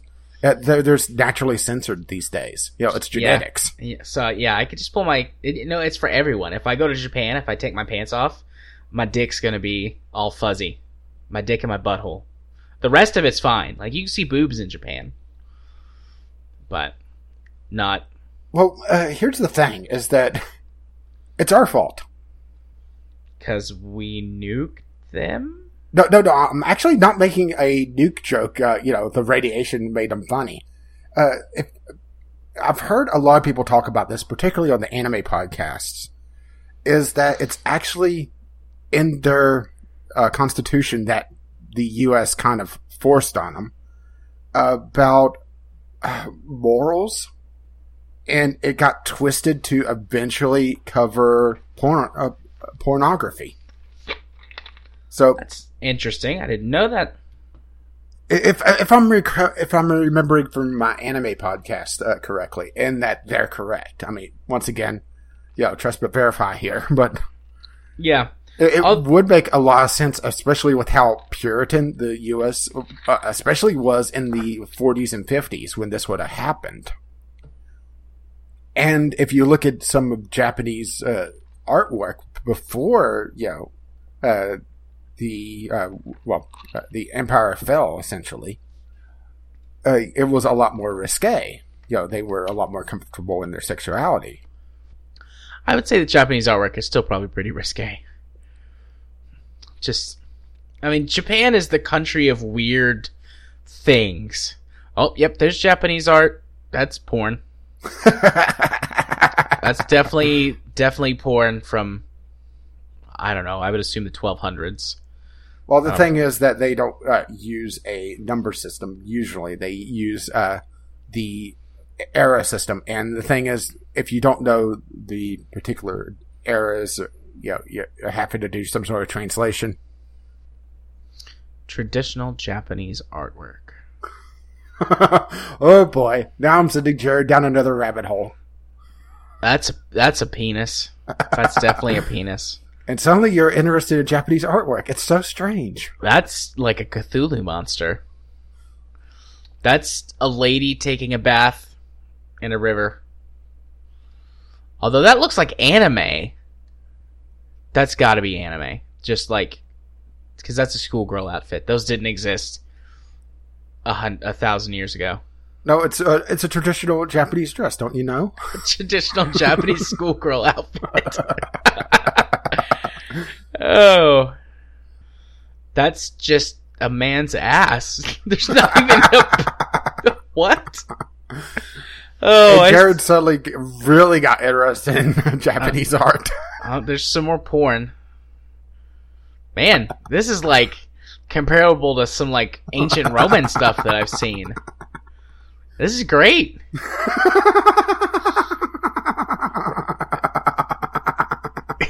Oh, this is amazing. This is important. Let me get a link for this. Oh no. This is hilarious. I'm not sure. I'm scared now. No, it's funny. But I can't say what it is, otherwise it'll spoil it. There you go. Well, the thing is, I see it in Skype. I know. The Great Cookie Monster Wave. That's amazing. Not everything has to be porn, guys. Only most. Only most of it. But yeah, it turns out it's the U.S.'s fault. At least if my memory serves correctly. I mean, that seems plausible. We did enforce quite a few restrictions on them after after World War II. Well, technically, the Japanese army is supposed to be a defensive force. Yeah. But they try to twist is probably not the proper term, but some politicians over there try to twist the meaning of a defensive force to be more and more offensive capable. Granted, with how North Korea is acting, can't really blame them. No. Or the U.S. antagonizing Korea. But that's another matter that we won't get into. Yeah, we'll just poke Jared after the fact. And get him on a Twitter tantrum. Yeah. But the thing is that one of us having a Twitter tantrum is completely different because we're not the leader of the free world. Angela Merkel doesn't have tantrums on Twitter. Or is it Angela because she's German? Whatever. Miss Merkel. Okie dokie. Let's move it on to the next topic. I need to stop looking at Japanese artwork for now. Or at least beat your mic for a few minutes. Our next topic is Destiny 2's microtransactions include equipment modifications, and normally this sort of thing is not much more than a footnote, but the way that they implemented it seemed at least mildly interesting to me, and I don't know if there's a discussion to be had there, but I'm going to comment on it because, I mean, it's my show, so I could do that. I'm glad it's just yours. Oh, it's our show. It's 50% my show. 51%. Anyways, so the way that they're doing that is that normally games like this like put microtransactions at the beginning and let you skip to the end. But Destiny 2's microtransactions don't open up until after you've hit max level and got to end-game content. And basically they're replacing one of the old currencies from Destiny 1, which allows you to modify weapons, modify their stats and stuff. And these unlock the weapon modifications. So the thing that I thought was interesting was that instead of it being a progression-based thing, at least in the early game, you get to the end game, it's like, do you want to freely get these freely in quotes, because you're paying money for it, but get these weapon upgrades faster for your end-game weapons. Yeah, this is more of a pay-to-skip than a pay-to-win, which... from my understanding, I've never played Destiny 1 and honestly have very little interest in Destiny 2. Right, so here's how this works. It's like it's an MMO transaction, and in Destiny 1 they were called Motes of Light, and you collected them from doing the like weekly challenges and the raids and everything like that. And once a week, this special like merchant guy showed up in the hub world, and you could pay him that currency to unlock special things like really high-end weapons or weapon modifications or armors or... So he's Bala Katir from Warframe. Yeah, that's exactly what it was. And you can still earn this currency. I think it's just called like silver now, or silver light or something like that. And they're saying that you can still earn the currency at the end of the game in the exact same way that you did before and turn them in, or you can spend money on the currency. Yeah, it looks like you're paying for silver and you get bright engrams. Yeah. Which, basing it around Bala Katir, it's one of those things that it really, really depends on how they affect the grind, because this will affect the grind. Yeah. There's no way it doesn't have some sort of tweaking factor. And I know that basing it off what I know from Warframe, it is a very long and tedious grind of trying to essentially maximize your income, because there's a very limited amount of stuff that is actually worthwhile to get the currency for him. And like I said, it really depends on how this is balanced. Yeah. In Destiny 1... I'm still take pause at just from the fact that it's a microtransaction in a AAA game. Especially, my lack of trust of developers these days, or publishers, I guess I should really say. Yeah. I will say in Destiny 1 that if you did all of the events for the week, they had like a big weekly event, and then daily challenges and things like that. And if you did everything from the week, you would have enough currency to buy any one item in the store. And if you needed a couple of the smaller items that were like crafting material packs or like cosmetic stuff that you wanted, you could buy usually 2, maybe 3 of those if you did everything from the week. So, I mean, take that as you will. It never felt very grindy to me, but again, this was a time in my life when I played Destiny 1 that I had a lot more free time to play games. And that was also the only game I played. I think I played Destiny 1 for like 200 hours. So... yeah, that's where it really comes down to, is that you have kind of a skewed view of Destiny 1 because you had a lot of free time with it. Yeah, I know. I wouldn't want to do that today. And I was like all gung-ho for Destiny 2, but the more I learn about it, the more I'm going, I don't know if I want to get this game. At least not right now. Maybe in a couple of years when they have like... well, the thing is also, right now everything is first impressions. There's not enough time to really go through everything because this is essentially MMO. Yeah. And you really... the first impressions of MMO is important, but what really depends on everything is how the end game is set up, how that content is. And I remember, this is going to go way back. EverQuest, one of the expansions, the end game actually wasn't even available at launch. All the stuff was broken on purpose to give them more time to be able to put it out.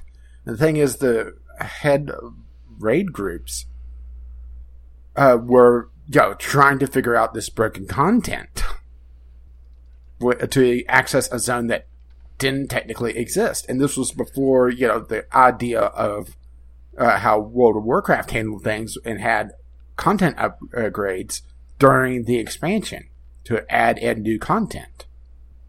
So, it's one of those things that how is everything structured? Is everything functioning? Yeah. Well, I bought into Destiny 2 day one. Destiny was probably the last game that I bought at launch. I mean, that would have been several years ago, but... well, no, I guess I did buy No Man's Sky at launch. But before that, Destiny was the last game that I bought at launch. And I mean, I played that game for weeks. And I checked back in with the first couple of content expansions as well. Because I bought the... whatever it was called. I don't know. One of the special editions that had all of the first few DLCs. Like, before they were called season passes, it was basically the season pass. Because I don't think season passes started being a thing until a year or two ago. And the first Destiny's, 3, 4? It's a couple years more than that. It's just it wasn't really included with the deluxe editions until a lot more recently. Yeah, well, it was the digital deluxe edition of Destiny. So, and I mean, I really liked the game. I had problems with it even then, but overall, I really enjoyed it. As far as console shooters go, it was probably one of the best ones I've ever played.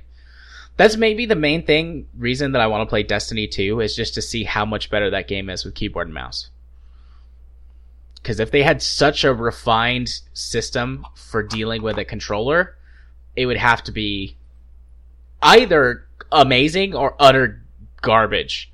Like, it would be one extreme or the other. Like, they designed it so much for a console that was fucked up for keyboard and mouse, or it would just be amazing. One of the two. Have you seen some of the stuff coming out about the PC version be able to activate the aim assist? No. For a controller? Oh boy.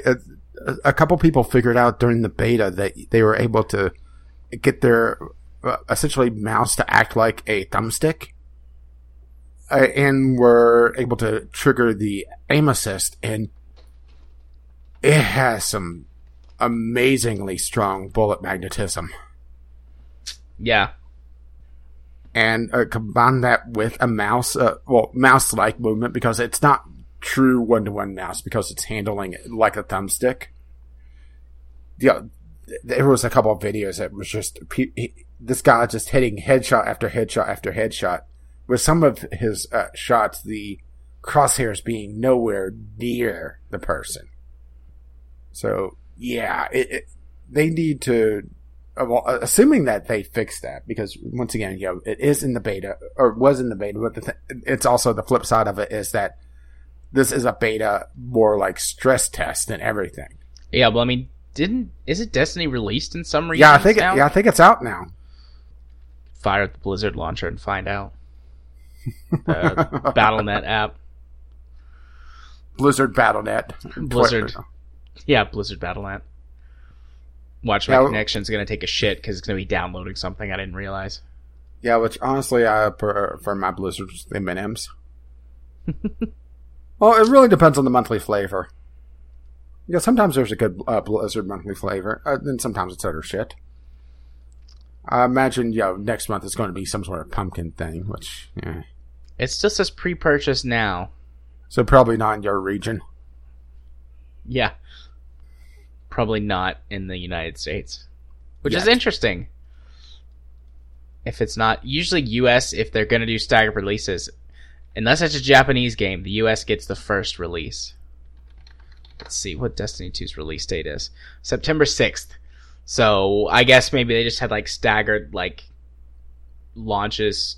Well, technically it is the 6th. Yeah, well they did like, maybe they're doing like staggered launches to keep the servers from being bombarded for downloads. Yeah, but this is an Activision game and it's on Blizzard's Blizzard Battle.net. So, it's kind of expectation that, the servers go... Yeah.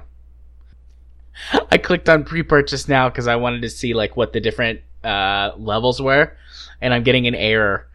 It's probably because it's like in between being able to actually like pre-purchase and purchase. Yeah. But that's funny. It's like, nope, thou shalt not pre-order. My computer knows. It's like, don't even think about it. Well, at least it's able to follow the commandments. Wait, do you know someone who pre-ordered a game recently? Well, we were talking about the microtransactions, and that's another commandment, so... Oh, yeah. But, yeah, I just thought that was interesting, the way that they were implementing it, and my, I guess, personal connection with Destiny makes me feel like that's weird, but, yeah. There was some discussion to be had. Yeah, all right. So, one last discussion? Yep. Do you shoot Grandma or help her across the street? Obviously, you shoot her. The anatomy of a good in-game choice, according to Obsidian. Yeah, and this really comes down to kind of the extreme nature of gaming on their moral choices. Most of them are very black and white. Well, unless you're Fallout, then it's just different shades of white with a sarcastic answer.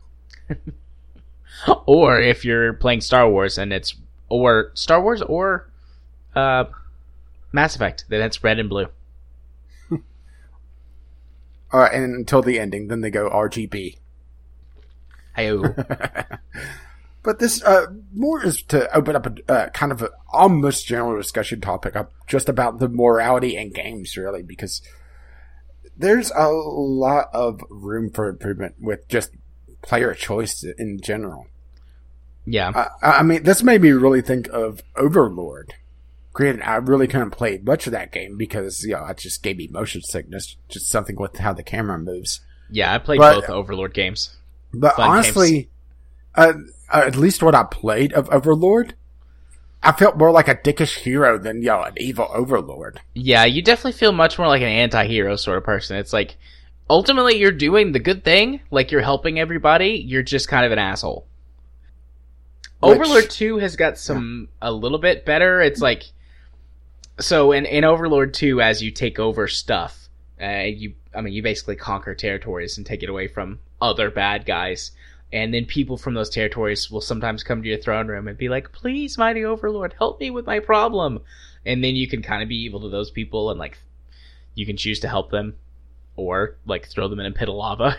But let me guess, if you help them, it rewards you a lot better. And that's part of the discussion on this was that there's a balance that has to be made with the player reward system that a lot of games don't really handle all that well. They talked about a potential, okay, well, if you help this person, you help this weapons dealer, they may give you 10 coins or 10 gold or 10 credits, whatever. But if you kill them, you get their entire stock, you get all the money that they have, and it makes a lot more sense to be kind of a dick. But it doesn't have really any repercussions because it's just a one NPC in a world of, that doesn't really care. Yes. And. Yeah, the Overlord games didn't do very well. Overlord 2 gave you those opportunities to be like, I'm the evil overlord, and I can throw you into the pit of lava if I want to. But yeah, you don't really get rewards if you do that, aside from, like, the satisfaction of throwing someone into a pit of lava. And get like, this is Sparta. Them. Yeah. There are a few games that have done it really well, though. Fable 3, for example. You spend the whole first portion of the game, like the first 2/3 of it, like, I'm gonna overthrow my evil brother and take control of the country. And then you realize, like, oh, even though he's been doing some really dickish things, like, he knows about this evil threat just like I do. And the things that he's been doing, even though they're evil, are for the greater good. And it's like, do I choose to keep going down the path that I'm going on and being good but being less prepared? Or do I do the evil things like he was but be ultimately better prepared to fight the big bad? Question. But you could... What part of that involves farting in people's faces? Yes. But you could completely undermine that system by being a good property manager. And you just, like, hang out, like, because time stops, basically, until you, as you make these different choices. It's like, you get a choice and some time passes, and then you get a big choice and some time passes. And you get a little bit of time to just, like, run around or do whatever before you have to make the decision. And you can just hang out for 2 or 3 days, like, leave your game running overnight for a couple of nights, just collect all the gold from all of your real estate that you have, and then you can just pay for the army yourself. And then if you want to be good, you can do that and have no repercussions for not, like, forcing people to join the army or repossessing their land so you can use it for whatever needs. So yeah, but that's more of a story gameplay segregation problem than really a moral choice problem. Yes, but I mean, they gave a good presentation of it. And it's like, like, these choices seem bad on the surface, but not everybody knows everything, and you do. Well, from what I recall of what I played, the first Witcher had some really interesting shades of gray choices, and also choices that seemed good on the surface that had some repercussions later on. The one that I could recall offhand is the elves stealing the food in the first act. How it changed things later on. But granted, The Witcher is probably one of the better options for player choice and kind of shades of gray morality. Yeah. I've said this before already in the last few episodes. Like, Mass Effect Andromeda does this system really well. Like, there is no moral system. Just people react to your choices. And it's like, if you do something that people think is more bad, they'll comment on it, and if you do something that people think is more good, they'll comment and react on it. And people change their attitude towards you based on how you respond to them and how you handle situations. And there is no morality meter. You just are the character that you play, and people treat you, for the most part, appropriately. And I like that the best, probably. They do that well in Fallout 4, too. Like, certain characters, like, there's certain characters that are just, like, inherently more, I don't know, bad guys. Like, there's a character you can get she's basically an outlaw, and she, like, if you do things that are, bad, quote unquote, she'll, like, be like, yeah, that's awesome, let's do that, steal that shit, or whatever. But then if you do things that are nice and you help people out, she's like, what are you doing? You could have totally looted, like, gotten more reward, or you could have totally, like, mugged those guys, and they were defenseless. And there's other characters that respond in different, in other ways. So that's, I think, a pretty good way to handle moral, this whole moral system in games and make it feel more natural. But it really comes down to, well, what Obsidian was talking about was more just, okay, well, you could be this or this, but nothing in between. Yeah, the example they gave, shoot grandma or just help her across the street. Yeah, and because it's a video game, you obviously shoot grandma. Of course. Because don't you know that she's actually the evil overlord behind everything in disguise because she's related to the protagonist? Video games. Logic. Duh. Yeah, I like two choices that don't really have an inherent right answer. Like, for example, I've brought this up before too. In Mass Effect 2, one of the side loyalty missions for Legion, the Geth, which is the robot people, if you've never played Mass Effect, there's like they've splintered off into like various factions, and one faction worships the Reapers as gods. And so you go on a mission and you go to this facility where that they have one of their hive minds, and there's like millions of Geth living there, or like millions of Geth consciousness living there. And when you get to the end of it, you've got two choices. You can either destroy the facility, which will kill 9 million Geth, or you can inject a piece of code that basically makes them give up their belief system. And then they come and they help you in the battle later, in the third game when you fight the Reapers. And it's like, that's a choice that doesn't really have a right answer. Both decisions are shitty. It's like, I commit genocide, or I basically brainwash this group of individuals to come help me. And the game doesn't like punish you for whichever choice you make. Like, everyone accepts, it's like, you know what? This is a shitty decision and you had to make a choice and you did what you thought was best. You know, I like stuff like that as well. You can't have too many of those. They talk about this somewhere in the article. Like, you can't have too many big choices because you get fatigued trying to make those choices. Yeah, true. But when you do use them, when you use them properly, they can be amazing if they're done well. And I think that's an example of games doing that well. Well, what about the morality of Shepard saying that every shop is his favorite on the Citadel? You know, that's something that nobody ever comments on in the game, but I like to think that Shepard is corporately minded. He's fiscally minded. He wants all those discounts. They should have just had it where one of his armors just has all the different logos from the different stores. That would have been amazing. Corporate Shepard. A sort of mystery men. Remember, now I'm blanking on the actual hero's name, but the kind of this main superhero that gets kidnapped in that movie. His super suit had all his corporate sponsors on it. I don't remember that. It's been forever. I have seen Mystery Man once before. Yeah, but you remember the suit, and it had like Budweiser and all that on it. Yeah. They should have had that for Shepard if he was going to whore himself out. That would have been awesome. Yeah. But the flip side of the problem is that, if you have it where these moral choices lead you down very vastly different roads, how could a developer really set that up and make sense, especially in a game that has a lot bigger graphical fidelity? I mean, granted, The Witcher was able to do it, but they kind of splintered things off rather starkly. Yeah.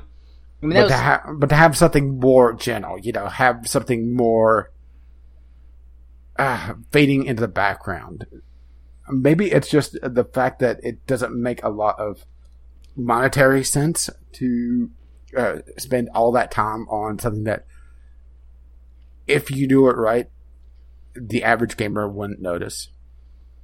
And maybe that's part of the problem, is that if you have a really good moral choice that has a hidden thing going on in the background that changes the story, it's a lot easier to see shoot grandma or help her across the street and not go get her a bus pass. Yep. Give grandma a bus pass. Multi-pass. Use it early, Lou. Yep. I like morality systems in games, just in general, overall. I like morality systems in games when they're more than just, you're Jesus or you're the devil. I like games that are a lot more nuanced And I like the way that a lot of modern games are going with it. Having not necessarily a system, just the characters respond to the actions that you take. And that's how I feel about that. That's all you got to say about that? Yep. How do you like, or how do you feel about morality systems in general? And then we'll move on. I prefer at least some situations. Granted, you can't have every choice be, there's no right or wrong answer, but I do like to have, at least one or two big choices, have it where there's no clear cut, okay, if you do this, you're a dick, or if you don't do this, you're a dick. I'd much rather have it where there's a hidden consequence of a shade of gray choice, if that makes any sense. Yep. Something like how The Witcher handled it. I think it's probably the best description of it. Where it's, you make a choice early on and it changes things later, but it's not actually obvious what it does. And I think that's probably the best choice for me, is that, something that doesn't feel, okay, well, if I give this person, $5, they're going to go buy crack. That doesn't feel like a good, direct choice unless I don't know about his crack buying habits. Yeah, I'm totally going to go buy crack. Well, you're talking about the Witcher 2, right?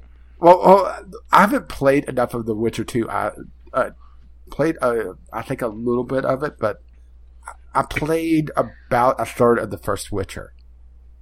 And it's one of those things that after I kind of got a little bit fatigued, because I'll be perfectly honest, the first Witcher, it has some really good moral choices, but it doesn't have a lot of good gameplay pacing, at least in the beginning of the game. And I seem to given up right before the game started to pick up its pace. But once I kind of gave up on it, I looked to see what some of the choices I made were, and the one that always stuck out with me was there was a caravan that I believe was getting robbed, and I had the choice of giving the food to the elves. But the thing is that if I did, that it makes them more likely to rebel later, if I recall correctly. So your choice of trying to help someone backfires on you. And there's no way of really knowing that. Okay. So I've never played The Witcher 1. I do like also the idea of a good choice potentially backfiring. That obvious good choice being a trap. But that's also something else that needs to be used very gently. If you make it too often, it feels like a dick move on the developer's part. Yeah.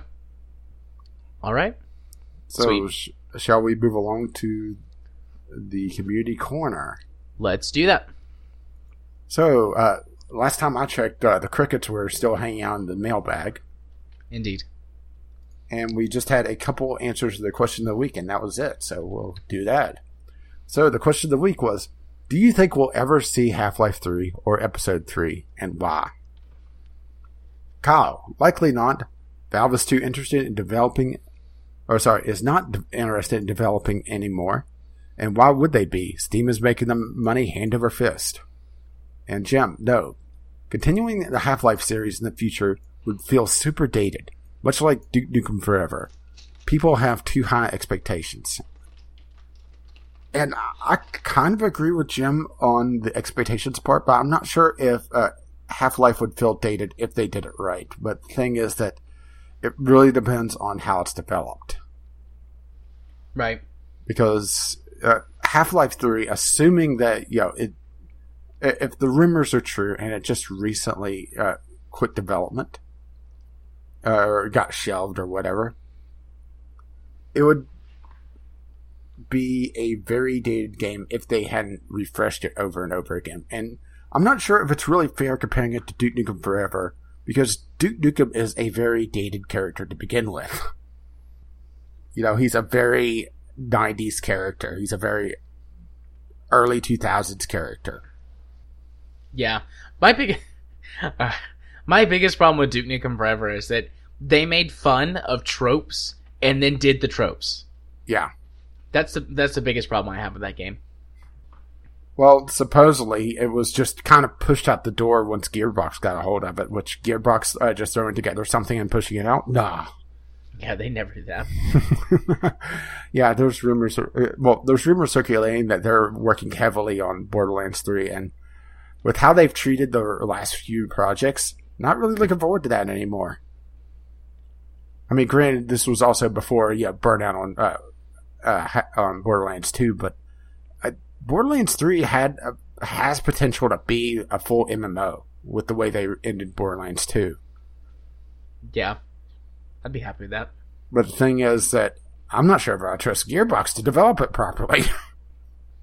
Or market it properly.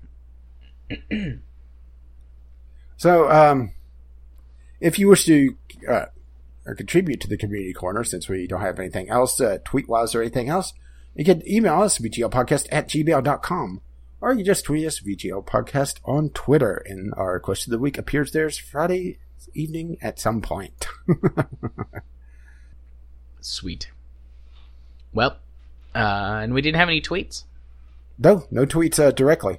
We just had a couple of the question of the week answers, and that's all I saw. So, music time? Music time. And I have one right off the bat. I don't even have my queue pulled up yet, so go for it. Life is Strange Before the Storm. Oh, okay. I'm not sure about this. Mostly because I didn't particularly care for Chloe, especially in the first couple episodes, and the pre-release stuff for this game made Chloe seem like mega bitch. Well, or maybe Chloe, it's just how it came across to me. I mean, Chloe was kind of a bitch, but maybe she has some sort of character growth during this, but the fact is also that it's a very it's a truncated series. It's one of those that I am watching it to see how it goes, but it's not something I want to dive onto right away. But since we really did like Life is Strange, I want to see where it goes. Yeah, and I specifically fell in love with Chloe, so I mean, I did choose to let the world burn to be with her. So yeah, and I also have a second one right off the bat: Rock of Ages 2. Bigger, bolder. I really liked Rock of Ages. It's sort of a Monty Python tower defense bowling game. It's a weird concept. You are Sithmus, who got tired of rolling his rock up the hill endlessly, only to see it roll back down. So you decide to take it out on Hades. And it turns into a pseudo tower defense game. I'm surprised that you never played this. Do I? I might have the first Rock of Ages. I'm not sure if I do or not. If you don't, I would suggest checking it out or checking this out once it probably goes a little bit cheaper, because you may not want to dive right onto a $15 game. It's outside your impulse buy range. Yeah, I do have the first Rock of Ages. I just quickly typed it in the search box, and it's green, which means I have it. But have you played it? I have not. It's always been one of those games that I'm like, yeah, I'll play this when I have like an afternoon, and then I never do. I always play something else. Yeah, I would suggest trying it out, especially since you like your tower defense. Yeah. Since it essentially goes into rounds. It has the tower defense portion where you're putting up your towers and trying to block the enemy boulder from reaching your gate, or at least damaging it enough and slowing it enough so it doesn't impact as heavily. Then, once your boulder's ready, you take control of it and roll it down the enemy side. And you're essentially on both sides of the tower defense at once. Yeah, that was the first one, too? That's the first one. That's the first one. Okay. Yeah, and there's also boss fights like One of the fights, you fight a giant version of Michelangelo's David. And you're just going through history fighting different historical figures. And some of it seemed, and it has a Monty Python style of cutscene where it's all the cutouts and they're just dancing around. I'm talking, the in-betweens of Monty Python where, it's the classical art dancing around, that sort of thing. Okay. Interesting. Yeah, go play Rock of Ages. So, do you have one? Yeah, Impulse of War? It's super weird, generic, almost mobile-sounding name, but it looks like... what's the game that's like Cross Out, but robots and... it looks kind of like that, but it's an early access. It's free-to-play. Early access free-to-play. It's just got a different art style, a little bit less cartoony, but still sci-fi. Where's the right place on the sheet? Here we go. I don't know. Looks kind of nifty. Not great. It's got like middling reviews and a low player base, so it's probably not going to last, but... Yeah, really. It looks alright. I ended up... I'm getting all the good choices, or all the interesting choices. Quake Champions just popped up. And this is...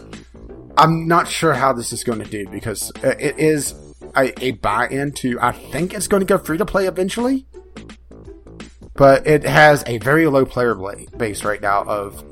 Well, today's peak was 1,300, but right now it's 500. With the all-time peak of 2,300. It's essentially... arena shooter, but they're trying to put in some hero shooter elements as well with different classes. Now, I'm not sure how it's going to work out overall, but it's an interesting experiment, and at least they're trying to do arena shooters. Granted, this is a $30 game, or at least for the Champions Pack. There's no way to play it free to play just yet. Let's see. During early access, the Champions Pack is launching at a discounted $30 price, mind you. Early access players will get exclusive early access skin, blah, blah, blah, blah. So eventually, it will be a free-to-play game, so I think. But the thing is that it will also be grindy as hell to unlock those champions. Yeah, I'm sure. They're kind of treading on thin ice, huh? Yeah.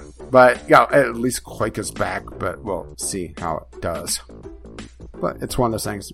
Saw it pop up, had to add it. Yep. So, my next game, JCB Pioneer Mars, which is basically a survival crafting game, except for you're on Mars. It's the Martian the game. Basically, yeah, the Martian the game. Yeah, I'm pretty sure I have that on my wish list. Yeah. I just added it to mine. I've seen this on Keymailer. I think I requested a key. I had to have requested a key for this on Keymailer. Yeah, I know I did. Like, this is my kind of game, as long as it's not garbage. Like, this is my kind of game. It's got mixed reviews, so I don't know why they're mixed. Yeah, well, I got another one that's interesting. I'm not sure how good this is. It really depends on the community. Comedy Night. This was also on consoles for quite a while, but it made its Steam release. It is essentially a game where people join a chat room and one person's up on stage telling jokes and you could heckle them.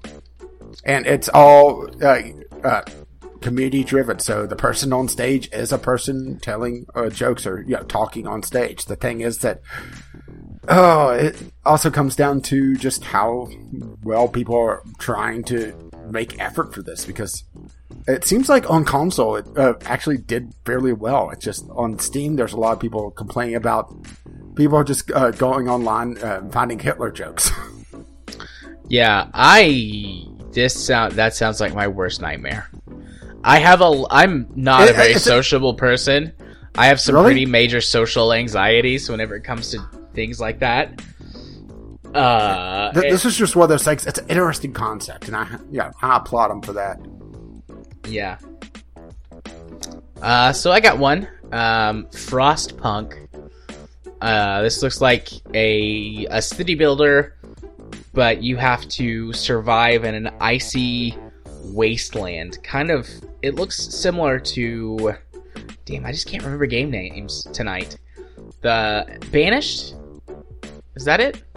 It's like the medieval survival game, and it's like, it looks kind of like a steampunk version of Banished, which I like. A steampunk is a genre I like, and Banished I thought was a decent enough game.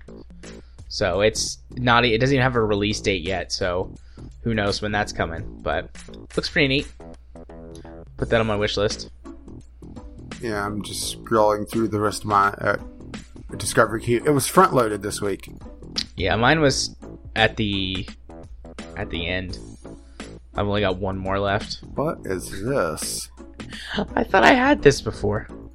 Loading screen simulator. I mean, that's bullshit. I'm not putting it on the list, but I could have swore I'd had that one before. I tweeted out about it.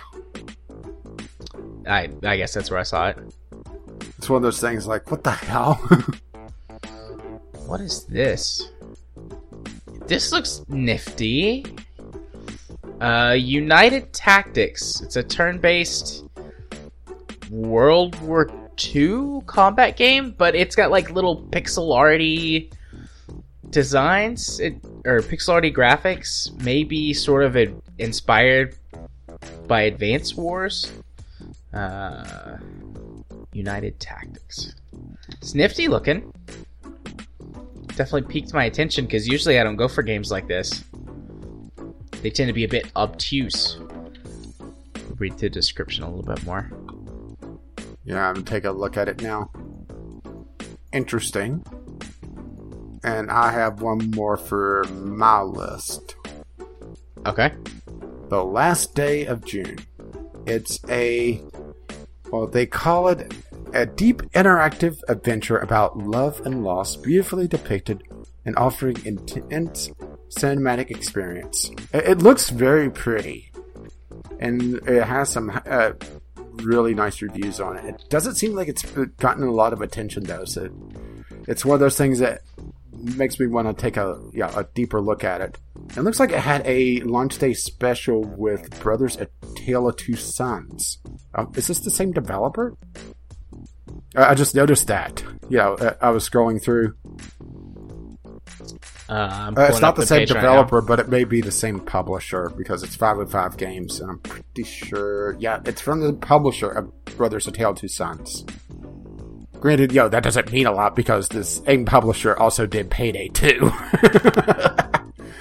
Yeah. It looks interesting. Odd. Yeah. The art style, particularly on the people's faces, is... Yeah. The trailer has an almost a miniature look, Yeah. I dig this. It probably is going to make me cry. What doesn't? But I'm just listening to the trailer. I have a feeling this is a very, very, very sad game. Yeah. Just from the trailer, it's just the trail of to that. And the description, that the last line, "What would you do to save the one you love?" It looks like you can go back in time through these paintings and maybe change things. Yeah, which makes me feel. And now I'm blanking on the game. No, good. It's your turn now. Our Game Club game. Which Game Club game? The memory game. Life is Strange? No. You can go back in time? No, where you're going through a person's memories and altering them.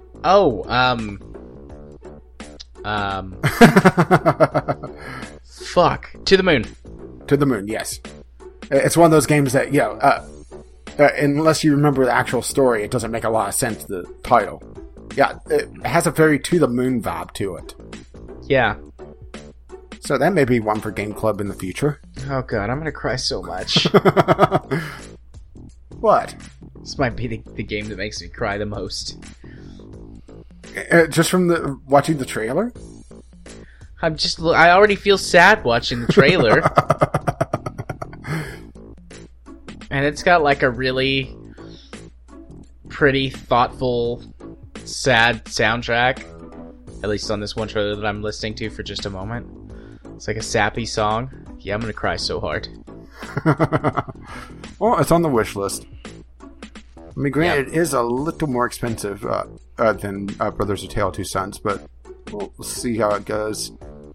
And like I said, it looks like it's not getting that many players, so which is a bit sad. Ballpark, according to Steam Spy, total owners somewhere in the 2,000 to 6,000 range. Granted, it just came out about a week ago, so I have a feeling this is one of those games that will become has a potential of becoming like a cult hit. Assuming that it's good, that's the thing, is that I have no idea. It's just no idea just how it is, but it looks interesting. Yep. Well, that's my list. And we're gonna have to make Jerry cry in the future.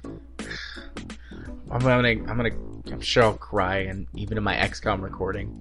Some of those tears will be because I'm so angry, and then some of them will be sad when someone dies.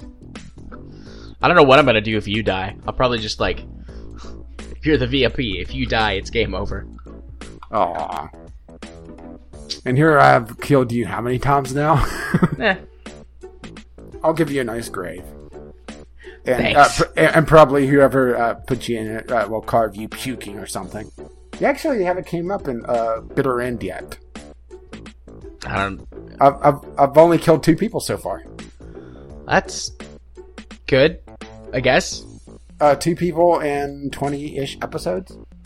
Well, that's what I've recorded too. I'm trying to remember what I just released. Matter of fact, my last one literally just came out. But your uncle's dead. Oh no, my uncle. Yeah. So he has that going for him.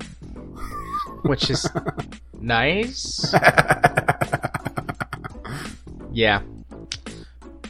That's my list, though. Was that your list? Yeah, that's my list. Last Day of June was literally the last one. And I did pass up a couple things that looked somewhat interesting, but I was starting to fill up my Discovery queue quite a bit. Yeah. But then again, it's weird. I'm a hard ass when it comes to my reviews, but I'm more lenient to, that looks interesting. Yeah, that looks neat. Let's go for it. That looks interesting. Let's rip it apart. Yeah. And speaking of going for things, now I'm going to go for the part of the podcast where I go first. See how I did that? See how I pulled that off? What's coming up on my channel? Well, there is Divinity. And like I said, I'm going to start recording XCOM this week. Probably, the first episode will be easy because I'm going to talk about my specific rules and the mods that I'm using. And that'll probably be the entire first episode. So you should expect to see that. Are you going to steal my idea and make it episode 0? I could do that. I wasn't going to, but I'm probably going to now. That episode should definitely be coming up this week because that'll only take probably 30 minutes to record, and there won't be any real gameplay, so easy squeezy lemon peasy. And then starting this in the next week, I'm gonna start recording that pretty heavily, and I'll do it like how I do usual things, probably do chunks of it at a time. I might release it a little bit more piecemeal so that it'll last longer, but given the way that I'm able to record, it'll be huge chunks of recording and then huge chunks, and then it'll come out when it comes out. So that's how that's gonna go. Be looking forward to that. I know I am. And like I said earlier in the show, but in case you've forgotten, if you want to be in and you want to design your own character, you can send me a character design. If you have XCOM 2, you can just give me the link to your exported file, and I'll download your character. If you want to be in, but you don't want to create a character, just send me a message on Steam or Twitter or whatever, and you can find out where to do those in just a moment if you don't know already, and I will put you in the game. Like I said, my roster has 17 VGL people in it right now, and then I'm up to about 30 characters total. But I'll take some more. I'll expand the amount of characters that I have, so it'll be harder for me to die. And if you want to see that stuff, you can do so on my YouTube channel by searching for Gaming Psychologist on the YouTubes. And I would love it if you subscribe to me if you like what I do and find it interesting. If you want to follow me on Twitter, where you can see me tweet about all kinds of things. Haven't done very much tweeting since I've been sick the last couple of days, but I'm sure that will return. Weather issues and politics will once again rule my Twitter feed, but other things will be in there as well. You can do so, follow those things at JMA4707. Even if you want me to stop, feel free to follow me and then come yell at me for talking about politics too much. That's fine too. I still get the Twitter follower either way. If you want to stream games on Twitch, you can do so over at twitch.tv/jarthur4707. Did we put a link to the Twitch I didn't schedule last in the week show notes? because I need to rebuild my my template. I needed to do a complete rewrite, and it was a little too late for me to do it. I wanted to not have just word salad. Okay. That is fine, but we should definitely get that in there soon. Oh my! Yeah, I've got a schedule of games that are being streamed now. This week's game on the schedule is World of Warships. And next week? I don't remember. I'll have to go look. I was going to pull it up right now, but pretty sure it's Rocket League. I think it is. But I'm considering bumping those back an extra week and putting Crossout on the list sooner. Put it a couple of weeks. Yeah, I do it for a couple of weeks because I know Ghost Shark is into it and he asked me about it, and I want more people to participate, so give them some more time to play with it. Well, we actually want some listener participation in Game Club for once. Yeah, we haven't had that much in the last few. It makes me wonder, what we should do with Game Club to try to change it up. Yeah. Yeah, that's a good question. Give us some feedback about Game Club. But I'm looking at the list, and I'm just making an executive decision that the next 2 weeks are going to be Crossout, and just bump everything else on the list down. So no World of Warships this week? Yeah, no, that's just going to be Crossout. I'm changing that on the list right now. So it goes room. Got it. Yep. Well, considering nobody showed up for Paladins. Yep. Yeah, so this Friday is going to be Crossout. That is September the 8th. And next Friday as well is going to be Crossout. That is September the 15th. So enjoy that. And that is twitch.tv/jarthur4707. If you want to be my friend on Steam, my username is jarthur4707. I accept all friend requests and chat with all the people who want to chat me up. So far, you all have been lovely, lovely people. I haven't had any new friend requests in a couple of 3 weeks. So somebody send me a friend request. And if you do, and want to let them know exactly what episode of the podcast you're coming from, the password for this week is gluttonous. Gluttonous. All right. Yeah, just because AAA, it felt like a good word, Fair enough. And I have the best words. The very best. And I could just hear that on Twitch. I could hear it.